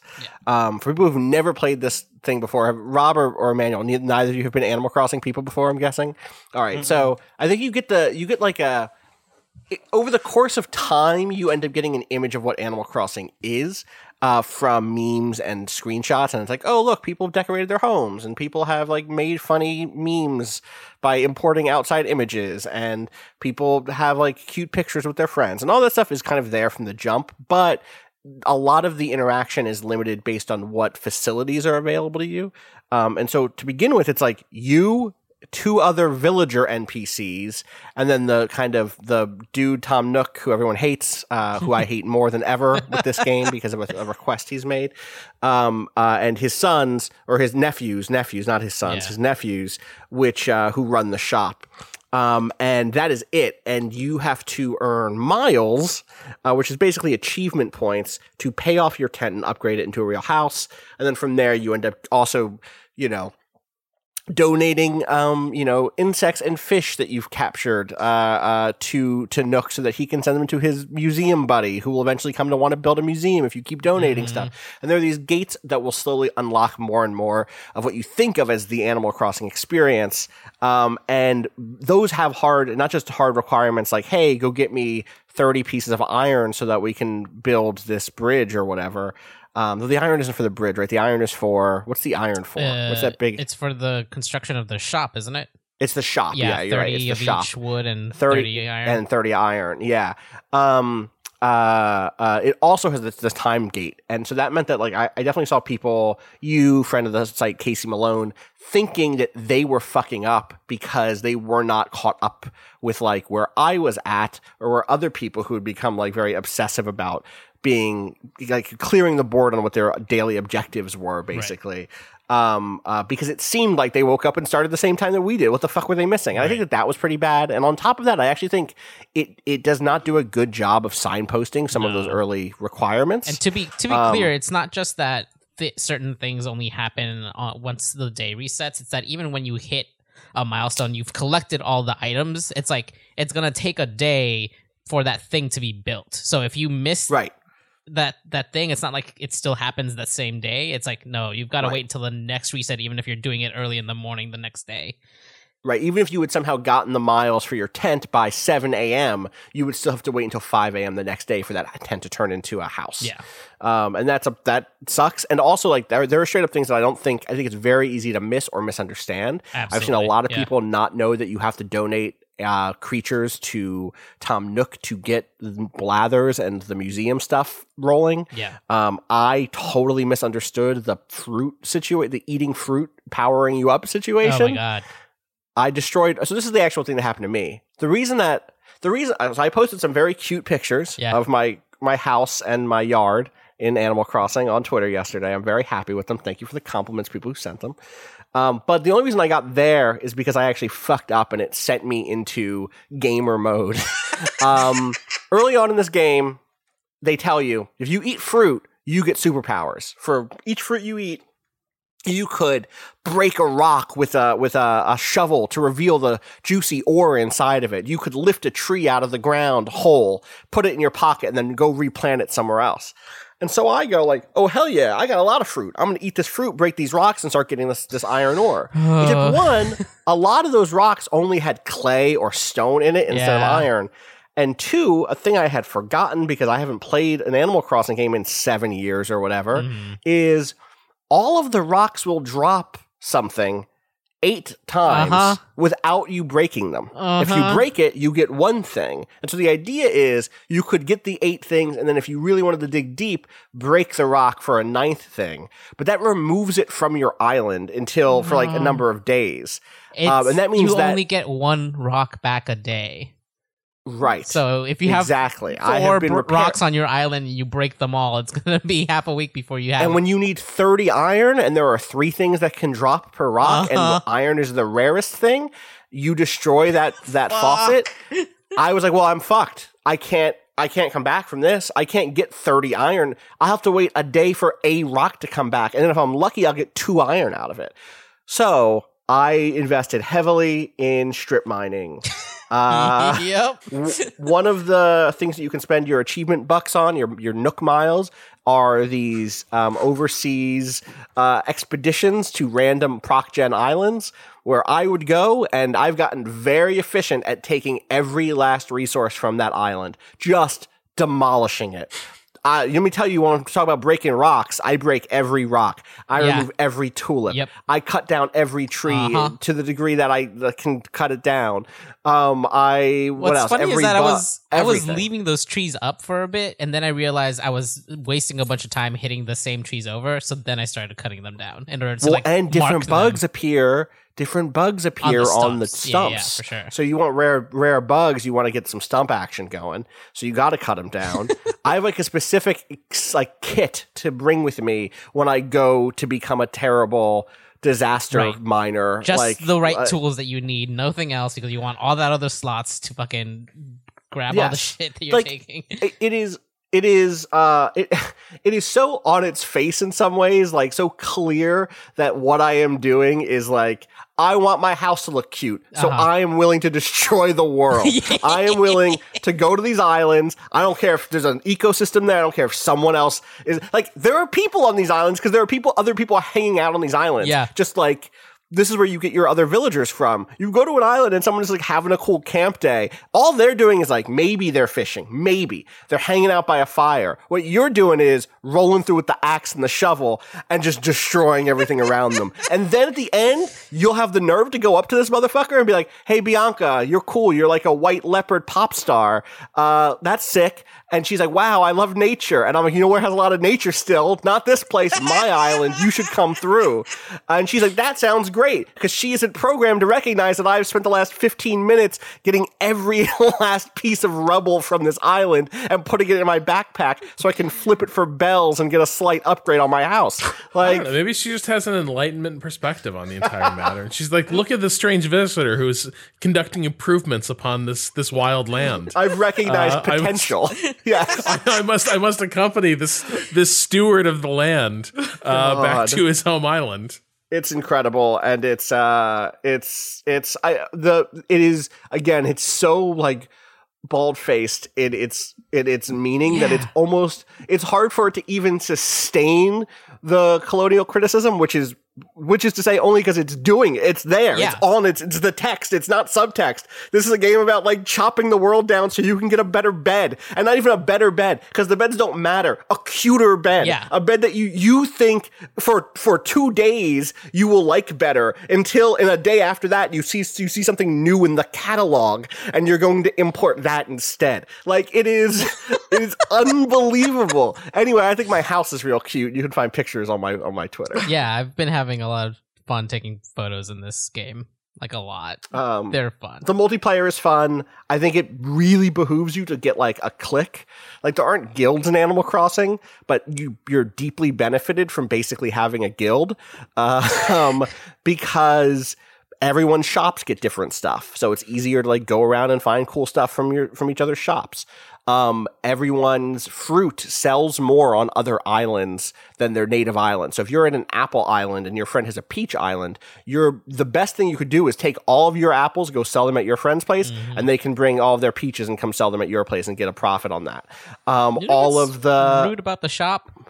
For the What's first that? 2 days, they let you shop whenever the fuck you want. I hate whenever this. you want. Midnight, 1 a.m., doesn't fucking matter. Timmy and Tommy are there in the tent with Nook, just fucking hanging out, and you can sell and buy whenever the fuck you want. And then they build their store, and all of a sudden, these motherfuckers have a 10 p.m. curfew. What the fuck?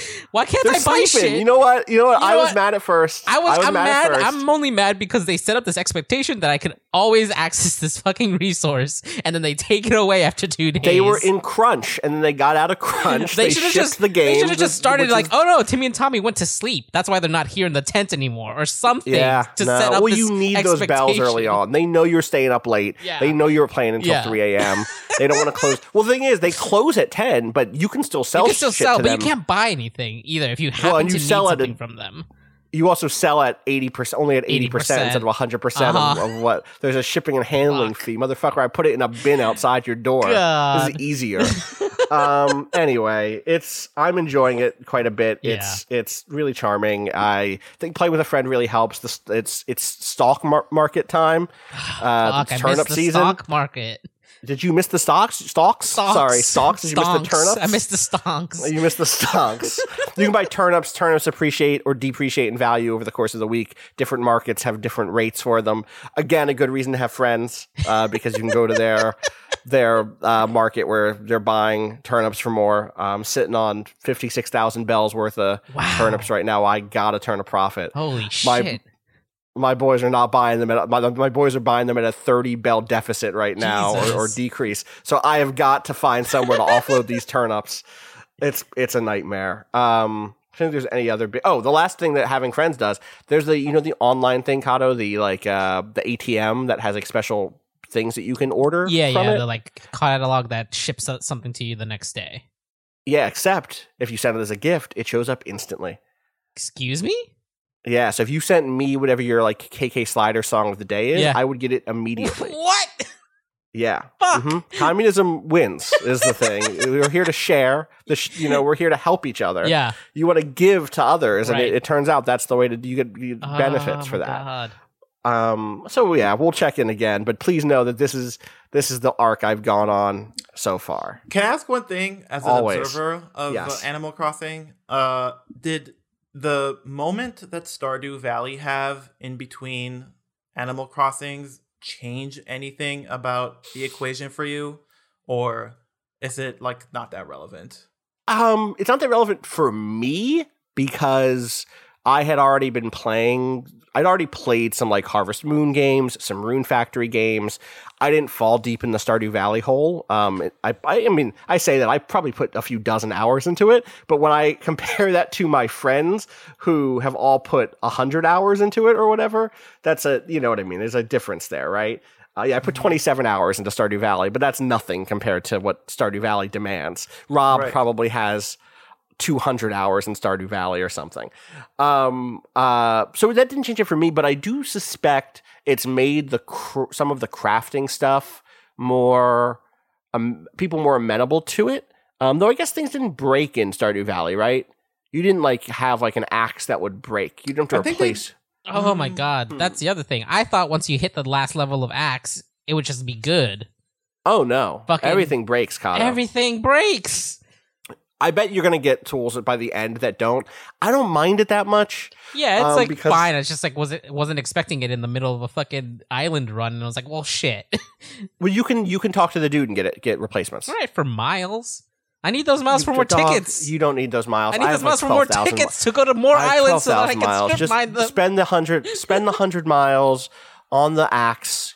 Also, just build a new axe. Yeah, that's what I ended up doing. But it's just like, I got these resources here. I want to take them back, not use them. I get you. I just wasn't. You want 100% profit. You want no cost not on this at all. trip. Yeah. Got it. Yeah, it's.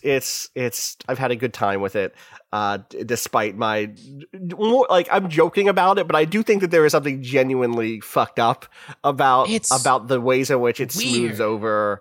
It almost feels like it's towing satire, but not. I don't know. Like, there's like so much more. I feel like that Tom Nook says that you can screen cap, and you're like, what the fuck is this? No, like it's not. It's jokes. It's not satire. Do you know what I mean? Right. Sure. Like you can. A comedian, but every time somebody describes this, I come around to the point. Like when I had this experience reading Gita's review as well. Yeah. Where I was like, this is so out there that it has to be commentary. The game is right. Like the text of the game is so clearly no, because all of this falls away by week 2, right? This is the necessary cost by which you get to have your twee adventure. You know, like at the beginning, it's very clear because the costs are high and you need to go do this stuff. You need to, but like once you get through this first once I'm at the point I am now, 4 days in, like that stuff becomes secondary to the fun time, and so the message ends up being like, you know what? You got to pay your due. You got to get This out there. omelet is delicious. This omelet is delicious. I think that some of those jokes do land, and I think I hate Tom Nook more than ever. I'm just going to spoil an early-ish game thing. It's like day 2 or 3, and it's a request that comes in, basically.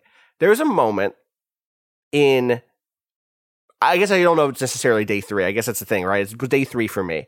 That's day 4. Yeah. Tom Nook he gets on the microphone every morning. He does his morning announcements. In the middle of his morning announcements, it's like a camp counselor type vibe. He's like, gather together, everyone. Here's the announcements. Today is Pancake Day or whatever. It hasn't been Pancake Day yet. If it was Pancake Day, I'd be happier about Tom Nook. He's like, hey, everybody, got some announcements to make. And then his phone starts ringing. Motherfucker, silence your cell phone. 2, he picks up the phone. Yeah. He picks up the phone. Starts having a and fucking makes conversation. Has a conversation. He makes a sale on the phone to someone else about the package that you bought from him. He's Always like, oh be yeah, we selling. could set you up. Always be exactly. That's what ABC always be selling. CELLIN. And he makes a sale while on the phone with you. And then you go talk to him in his fucking tent, and he goes, yeah, man, I just moved 3 more houses. Did I say houses? Yeah, that's right. These new people said they didn't want tents. They wanted houses. And they wanted furnished houses. Furnished. These motherfuckers get furniture when they move in. So, not only do they get furniture, Kato. Yeah, we have to this make motherfucker goes, so I could use a little help, actually. Could you go make them the furniture for the resort package I just sold them? Get the fuck out of here, my guy. So yes, if there is some degree of built-in satire that has like been ratcheted up to 11, it's the Tom Nook stuff. It's this dude is constantly getting one over on you, like employing you to do his labor, etc. But I don't think that like washes its hands of the fact that the way to progress, the only way to progress, is in I guess you know what? It's maybe not the only way to progress. That's why I thought I was thinking satire because you could just wait. You can wait till your next day. Just wait. You could just wait. You could just be 2 weeks behind everybody. Yeah, you can demolish the earth. Yeah. It's a test. Yeah. And we failed. We failed. You're right. You're right. I thought about it. I don't know if you remember this last episode. I said like, could you get through by da-da-da-da-da? Could you just not go do these miles and go to these ProcGen islands? No, didn't last. I was on 4 of those shits by the first day. I had a ticket before the airport opened up. Yeah, I was like, I'm ready to go. Knock, knock, knock. Let me in. So that's our Animal Crossing update. We'll probably be back at the end of the week with another one. Yeah. We gotta talk about who our villagers are and stuff. So we'll do that market. all. Exactly. Anyone else playing any games, or can we drag GameStop briefly? GameStop has been bad. GameStop's been bad. Do you want to talk about this? Yeah, I mean, I think it's important to say that a lot of people who work, not a lot of people, all the people who work in retail and food service and cashiers, they're in a really difficult spot right now.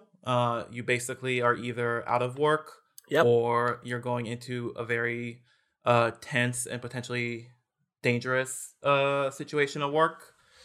At GameStop, it's just a very bad example of what's happening at other places, like a very bad, negligent, greedy, immoral example of what's happening at other places.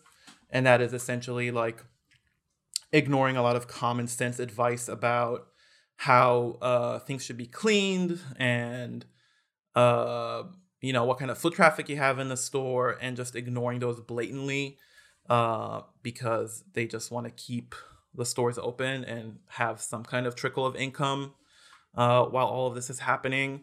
I think the example that really blew my mind from Patrick's story is that, as you know, when you go to GameStop, there are these demo stations where you can play games, and some of them are just out there because GameStop chose to put them out there, and some of them are actually paid advertising, right? So if I'm just using this as a random example, I have no idea if they ever paid for this, but if Sony wants to advertise God of War when it comes out, they have a demo station and they pay GameStop to make sure that the station stays out there. So people walk in, they try it, maybe they like it, they buy it. And what a lot of store managers and employees at GameStop did very wisely is put those things the fuck away. Because what is more likely to be like a point of transmission of COVID-19 than like a sweaty, gamery, communal PlayStation controller, right? So yes, just like, totally. Just put that shit away. You know what I mean? Come in, buy a game, leave. Like that seems like a safer way to do it. And GameStop management sent an email out like saying, okay, our stations you can put away, but the stations that people paid for, those stay out there because they paid for them and we need to keep them out there. That is just one example of something they did. Another really ridiculous one that we did in a follow-up story is that GameStop was basically instructing employees to argue with authorities if they came by and said like, hey, you need to shut the store down, that it's not essential. They like basically gave them a piece of paper to print out and hand to like a cop and say like, actually, no, this is an essential store. And if you have a problem here, call this corporate number and take the beef to them, which is another just like wild choice to make in a time like this. And I think what you're seeing, and this is me speculating, but it's like, I think for a while now, GameStop is just a question of like, what's the least painful way for them to like, you know, shut down, basically. Like, how much money can you extract from this operation as it like spirals out of business? And I think this is just a part of that. You know, it's like, you know, it might be dangerous, but we can get X more dollars out of these stores while this is happening if we keep them open, which is terrible. A thing I kept thinking about as I read this is, did any of you ever read John Boyce's like farewell to Radio Shack? Yes, I forgot about that. So John Boyce, very, very funny writer, generally focusing on sports, but wrote this thing when Radio Shack went under about what the experience of working for Radio Shack was during its long decline. Because I think Radio Shack is a similar sort of business, right? What kills Radio Shack is the fact that a lot of like electronics moved to a sort of disposable model, and the really high-end ones are basically sealed up end to end, and there's nothing for a Radio Shack to do there. And then a lot of like the do-it-yourself, gadget fiddling and self-repair stuff also goes by the boards, and Radio Shack is kind of left with not much of a business model. They try to reinvent themselves multiple times. But what Boyce portrays in that piece is how the cluelessness at the top and the recognition that basically the company was in zugzwang in some ways, right? Like they couldn't pivot to a new strategy because that was uncertain and probably money losing. But where they were at the moment was also a losing position, and where that all ended up sort of putting the most pressure was down the chain on employees who were forced to react to increasingly bizarre dictates from corporate as the company sort of flailed for a strategy. And the thing that really like differed in these two cases for me is just the stakes involved, right? But in terms of what is actually happening, it's very similar. The difference is right now there's a pandemic, but it did sort of have the same vibe of like GameStop seems to be in a position where for whatever reason they feel they cannot shut down. Which I think might be the clearest indication of how bad things are, because I gotta believe if they still had healthy cash reserves, they could, you know what I mean? Like this is a story you want to avoid, right? This is a story you do not want getting out about. We gave our employees, many of whom are young, a printout from an email they were supposed to show to cops when they showed up to shut them down, and the fact they couldn't get ahead of that problem, that they couldn't say, you know what, we need to close these stores while we figure out how we're going to handle COVID-19, is probably the most revealing thing about how high the water has gotten for GameStop. Just generally already, yeah. I think about that Radio Shack essay is that it was framed around the announcement that Radio Shacks would be open on Thanksgiving Day, which is an interesting. Which 5 years ago, when this piece was published, that was novel. Still, the idea that a retail shop would cross that line, right, and say, hey, this is one of the few things that American capitalism won't cross is retail shops open on Thanksgiving Day. We've crossed that line, and in a way that actually is still kind of it still kind of functions as a parallel to this moment, because what you're doing is seeing a company like GameStop, which should not be crossing that line, being willing to cross that line, so desperate they are, and also so poorly managed. I actually can't, and maybe I'm wrong, maybe that you could show me the numbers that prove this. I can't imagine that in many places, specifically places where they're not getting like super special tax subsidies and energy subsidies and stuff, that they were making more per outlet than they were losing in energy bills, payroll, rent, etc. Per day. I mean, they're paying rent no matter what at this point, at least. But I can't imagine they're actually like holding back the bleeding that much. I suspect I read this so much, especially their aggressive response to negative reporting, as like willful ignorance and incompetence, and just like, no, we have to keep going. The sort of thing of like panicked running, where you're like, okay, I should slow down and take stock of where I am, but I'm scared, so I'm just going to keep moving. And that doesn't really reflect well on them either. In the end, they have now shut down, right? Like after some governors stepped in. I know that in California, they were directly ordered to stop. I believe I read, and maybe I'm wrong about this, but in Pennsylvania, threatened to take away their business license. But what was the thing in Toronto? I don't know. On Friday, right? Where like EB Games, which is owned by GameStop, right?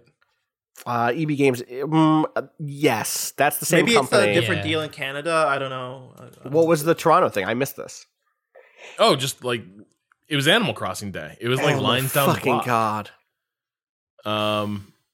Yeah, like that was the thing. Like this got absolute like national attention in Canada about like, they're in the same boat as everyone else. Like COVID is everywhere. It's a health emergency, and there was EB Games with packed release lines. They are absolutely owned by GameStop still in Canada. I know that stuff gets weird sometimes, where it doesn't line up the way you might think it would, but in this case, it's 100% right. Yeah, no, like bad. Maybe that's what the play was here. Was they were just trying to make it to Animal Crossing, get that big boost, which is trash, which is like cruel, and I think we've seen a lot of that over the last couple of weeks.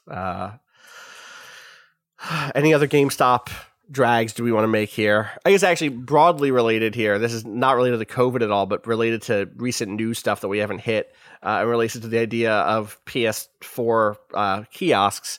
Did anyone here watch the PS5 presentation? Mark Cerny's ASMR hour? Oh boy. Did you? Yeah. What happened there? I mean, what happened there was it was a GDC talk, right? Super technical. Obviously not what everyone who just saw that there was going to be some sort of thing on the internet thought it was going to be. It was a weird situation because I think a lot of people expected like something. Okay, I'll say what I expected, and I think of myself as an informed consumer just based on their messaging. I expected a kind of high-end Keighley-esque behind-the-scenes package, very polished. Interviews with Mark Cerny, maybe Mark Cerny as our guide through the back halls of power in Sony and PlayStation, talking to the people who made important decisions and giving us kind of consumer examples of what their tech is. And instead we got 45 minutes of Mark Cerny going very deep onto what makes the PlayStation 5. Ear canal shapes. Also telling me he wants me to send him my pictures of my ears. And I don't know him like that. We had one interview, Mark. I'm not ready to send you ear pics. Ears. I send ears. Fuck off. God. The takeaway for me is so weird about what the pitch is, right? Because Microsoft also did like not in a big event, but they kind of put out another piece with Wired, I think, this like last week, and then did some like not streamer, but like YouTuber, like Digital Anvil had their hands. Oh, did they have them? Okay, and they did like a whole. I saw people doing entire kind of like breakdowns on what was inside and how State of Decay loaded quicker or whatever, which that's good because that game takes forever to load on console. But I left that whole week feeling kind of weird about the whole next generation because I don't know that there's much for me to get excited by. Is anyone excited about this next set of consoles? Rob is like has a churlish smirk and is shaking his head. No, I mean this is like the fact that we live in a post Moore's Law world. Yep. We have already seen like the last real leap forward, I think, where like you looked at games before this moment and games after this moment, it was like night and day, was probably the move to high def, right? Like that was probably the clearest example of like what was before is clearly all technology. Now we live in this new reality. And then things begin getting more marginal. And there's still a lot, resolution isn't the be all and end all. But certainly I think by the time we get to 4K gaming, at this point, it starts to get really hard to just tell what am I actually getting here versus what am I paying to access that, right? And presumably paying hundreds and hundreds of dollars in probably $500-$600, a complete ballpark guess, in a year when everyone is going to be a little fucking strapped for cash, more so than normal, and most people are already strapped for cash. I don't know. But they're going to be stuck at home. True. Well, except, until, as appears increasingly likely, apparently we all got to go back to work. In 2 weeks. Somebody who's good at the economy. Fuck. So yeah, we'll see. The candles are our elders. The big sell that Sony was making, the long and short, like for people who are only like vaguely curious, the very reductive breakdown is that the raw numbers on Xbox look bigger, but the big promise that Sony is making is that those numbers don't matter as much as what you do with them, and some clever design decisions have made it so that presumably first-party games primarily will be able to like do near instantaneous asset streaming in a way. Yeah, okay. Right? But there's the rub. There's the rub. I know, yeah. Like, so, and people can write in and correct me on this, whatever, but the impression I get from something like this is Cerny's pitch is as you get close to the metal with programming for the next generation PlayStation, there's a lot of performance gains to be realized there. That it is a machine that can punch way above its weight. But you can do that because you're programming for a specific machine with like a specific configuration of the hardware. You can basically, assign each, you assign each bit of memory, basically, where you want it to go and optimize that way. And that's been true for a while. The reason that multi-platform games are less efficient is because they operate at a higher level. They don't know what the metal actually looks like. So there have to be intermediary programs to like figure out where am I going to pull these resources from? And that has a hardware overhead on it to begin with.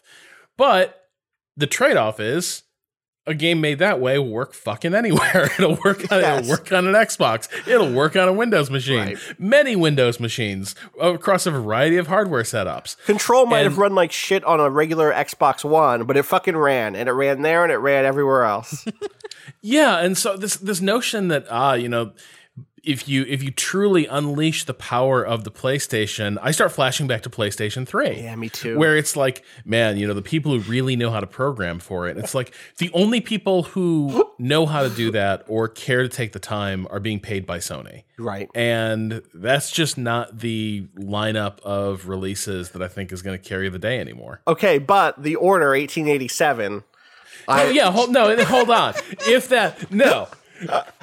Order 1887, I'm back in all the way. All the way in, baby. Oh man, you guys have no idea. Like Cerny's a genius. They got so close to the metal with this game. Oh my god, it's like the Xbox's last generation's machine. We just pitch shift this thing you just said to make it put it in a major key instead of a minor key. Yeah, and it's great. So many games could run on anything, but this could only run on the PlayStation. Fuck. I don't know. To your point, it's just like we're talking about the PlayStation 5 and like we're in the weeds about low level APIs. Yeah, it's just like it's not going like the console cycle and the excitement that comes with it is never going to be the same again. And we should just like, we need to let it go. Like we need to I very much grew up with that and I love it. But it's like the attempt to revive like here's the next generation. It's like, we're done with that. It's like, it's over. This is a new phone. So where does joy come from then, Emmanuel? Going outside, hugging. Out. Done. Turns out, not anymore. Are we hugging in VR? That's the new hugging. Oh, That's right. it. There we go. Touch at a 4K distance. hugging. That is it. Press X to hug. Hugs in the chat. But I think that does point to, so if that goes away, we've never seen this industry thrive without progress, right? Like this is an industry that thrives on the notion that tomorrow's technology is going to be better than today's, that the thing you're playing tomorrow is going to be way more awesome than what you've encountered in the past. And yeah, maybe already like instinctively we sense that's just not true. Sports fans certainly do not have it better than they've ever had it before. But I do wonder, like, what does it look like when games is no longer running on the hype of next year in the promised land? Here's an idea. Yeah. So for progress that is happening and that like I would like to see is for obvious reasons, people that normally don't play video games are getting into video games right now. And a lot of people hit me up and like, hey, what should I play? And my answer has been most often it's like, hey, just download this Call of Duty Warzone thing. And that is because most people that ask me have some experience with Call of Duty. The other reason is that it's free. And then the third reason is that it's platform agnostic. So it's like no matter who's asking me, the more people who are downloading it, like the bigger the group of people who are playing it can be. And that has been great. And it's I think it's like actual progress to have like Jason or Derek, like one is on PlayStation 4, one is on Xbox, I'm on PC, and I'm just like, download it, and then we're all playing together. I find that to be like really fucking great and like new. Like that is so advanced of where we were just like a couple of years ago. And that's progress in my opinion. Where I would like to see progress, and I wonder if like this is the next phase of like the console, like the companies introducing them, is usability. Because right now, for a person who's buying an Xbox or taking an Xbox out of the closet and connecting it to the TV again because they're stuck inside, it is no joke to go from like unplugged Xbox that's been in the closet for a couple of years to playing Call of Duty. It's maybe like 5 hours. It is so complicated and so hard, and there's accounts and top of accounts and passwords and usernames, and firmware is, I think, one of the biggest things now is like, no, if you want to play a game online, if you want to play a game, get ready to sit for an hour as your shit downloads. Also, good luck with the internet right now because everyone's at home on the internet right now. It's a nightmare. It is legitimately very, very bad. It's worse than it's ever been, which is weird because we're supposedly supposed to make progress. And I would love it. It's like the way I can see it going forward, especially as these boxes become increasingly lacking compared to a PC. They always have been in a way, but it just, for many reasons, PCs are like more attractive now. If it's just like a box with a button on it, you know what I mean, that just says like go, then I would love that. That to me would be like a huge thing. That would go button. Yeah. Press the go button. Press the Call of Duty button. Yeah. What if Mark Cerny had gotten up and had said, hey, everybody, today we're going to debut a new feature for the PlayStation 5. It's called the go button. And here's Emmanuel Myberg to explain how it works. I would have just like lost the my little shit. animated figures in the foreground begin to tremble God. with excitement. Were they real? Faux whisper at each other. Do we think that those were real people? I can't. No, those are silhouettes. Those are dude, that MC3K. entire thing looked like an FMB game from the 90s. Like that was. That was a Command and Conquer cinematic. That was Roberta Williams' PlayStation 5 reveal. Oh God! All right, I feel like we've done enough dunking on that event. We probably dunked on that longer than we dunked on GameStop, who truly fucking sucks. We should probably wrap this one up. Emmanuel, thank you so much for coming on. Always appreciate having your insight. The Quake 2 defender finally has logged on. Oh my God! Yeah, join my my debate with Rob. That happened. It did. That was this episode, Rob. All time good take. All time. Kato, thank you for joining us. Obviously, Rob, thank you for joining us. You can follow everything we do. I'm not going to go through Twitter. Actually, I am because Emmanuel's here. Emmanuel, where can people find you on Twitter? Oh God, I forgot the URL. Wait a minute. What? He has a URL. Ass.bargains. ASS.bargains. Ass.bargains. Ass.bargains. You forgot the URL. Great. How do you... Rob, where can people find you? At Rob Zachney. Kato. At A_Kato_appears. And you can follow me at Austin_Walker. You can follow all of us, twitter.com/waypoint, twitter.com/motherboard, for all of the great work Emmanuel and Motherboard do. Thank you to Bowen for letting us use the track Miss You off the EP. The egg in Emmanuel's icon is cracked. Uh-oh. Didn't even realize that. Uh-oh. What? Uh-oh. What's gonna come out? I got a new monitor. New monitor.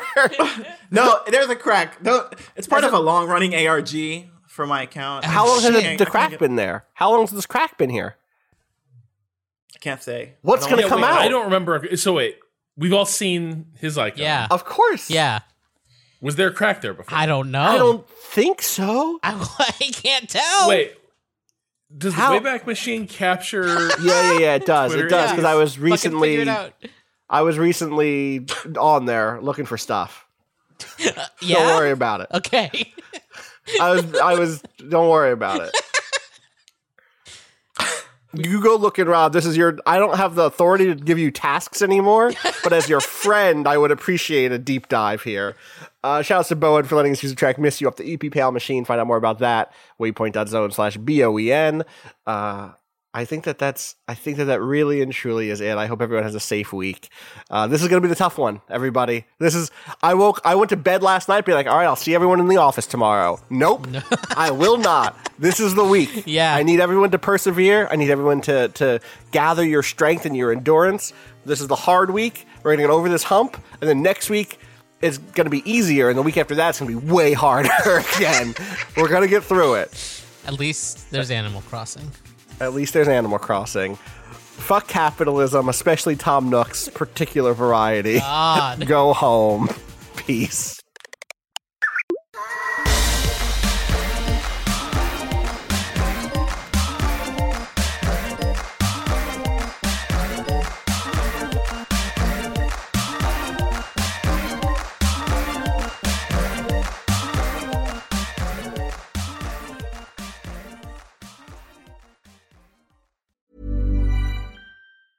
Even when we're on a budget, we still deserve nice things. Quince is a place to scoop up stunning high-end goods for 50 to 80% less than similar brands. They have buttery soft cashmere sweaters starting at $50, luxurious Italian leather bags, and so much more. Plus, Quince only works with factories that use safe, ethical, and responsible manufacturing. Get the high-end goods you'll love without the high price tag with Quince. Go to quince.com/style for free shipping and 365-day returns.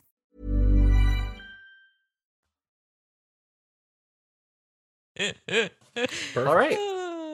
Good pod. That motherfucker said he's building a utopia, but also profits, of course.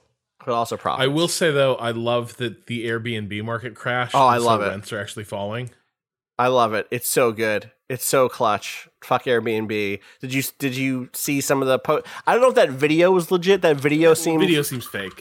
But the thread was good because the thread brought to light real comments from real landlords who were Airbnb-ing, who were pieces of shit. Like it reflects a reality, unfortunately. And also just landlords in general right now who are like, you saw the post that was the like, where's my wife's income going to come from? She normally takes all the money from the renters. And I was like, what? There was the landlord who was like, there's still places open. They could go work at Whole Foods to get money right now. It's like, yeah, motherfucker, so could you. I do have sympathy for people who have owned like their own. They bought a second home at one point and they rent out their old one. Like, I have sympathy for that, but at the same time, here's the difference: you can liquidate that asset. Like, if you're really that hard up, here's the difference between you and the people who are renting. You have an asset that's worth hundreds of thousands of dollars that you can liquidate. Did you all see? And this is the last thing I'll say: the egg monopoly thread back in February. What? Excuse me? So fucking funny. It was a woman who attempted to put together a thread about how terrible it was. I think it's off. I think she may have deleted this. The one tweet that really went around, but it was worth reading the whole thread if you can find it, is my great-grandfather had the monopoly of eggs in all of China, and my grandmother was super rich, living in a mansion when the Cultural Revolution happened and communism took everything away. And it was this like, the thread ended up being like, and then they came to America, and then they like my family had to rebuild itself, and America is a great country because I'm 2 generations away, and they came here, they didn't speak a word of English, and now I'm a venture capitalist or whatever the fuck she said. And it was incredible that it started with my grandfather, my great grandfather had the monopoly of eggs. That's up there with the person who was like, Castro took away my family's plantation and all its workers. Oh, it's a nightmare. Anyway, yeah, I feel you, Rob. I do. But now that we do have a new game, do you feel like they found something?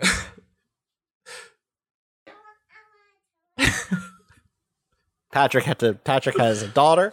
There was a look midway through that question of like, yep, here we go. Just bring Jessica on the show. Honestly. Yeah. Let Jessica free hashtag free Jessica. Let her speak. Let her speak. Let her speak. He can't hear us because he's not at his computer. Yeah.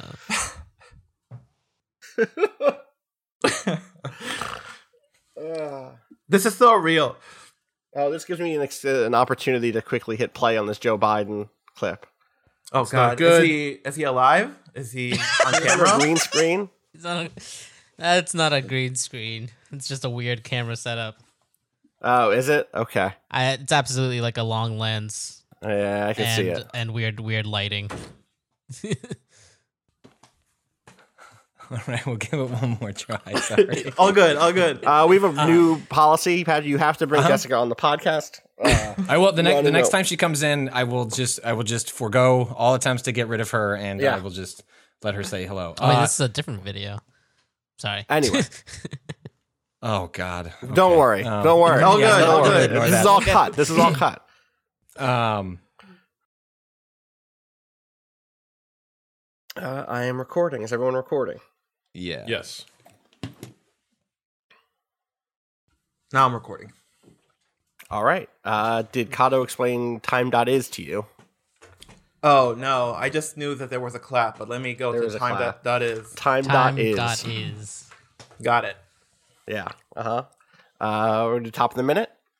Or not top of the minute. That's not true at all. I'm very tired. 10 seconds. Top of the. I meant top of the 10 seconds. Yeah, no, I heard you. I was ready for it. I know you were. We connected. That's where we need to lay. That's the next layer of challenge is solving a puzzle before, to know what the time is. To know what the time is, or fuck that. We just all sync on quarter after. This is what does it mean? 25 seconds. If a decade is 10 years, is 10 seconds a decade? I hate you. Let's do 43 seconds.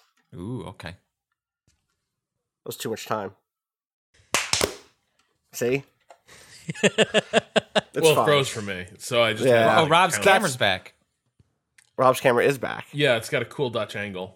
Sick. One of the bad guys. It's the gamer the angle. Batman TV series. Yeah. I love it. All right. What is that? Is that a light? Yes. What? Okay. Oh, back there. Yeah. I thought it was some sort of very large instrument. Yeah.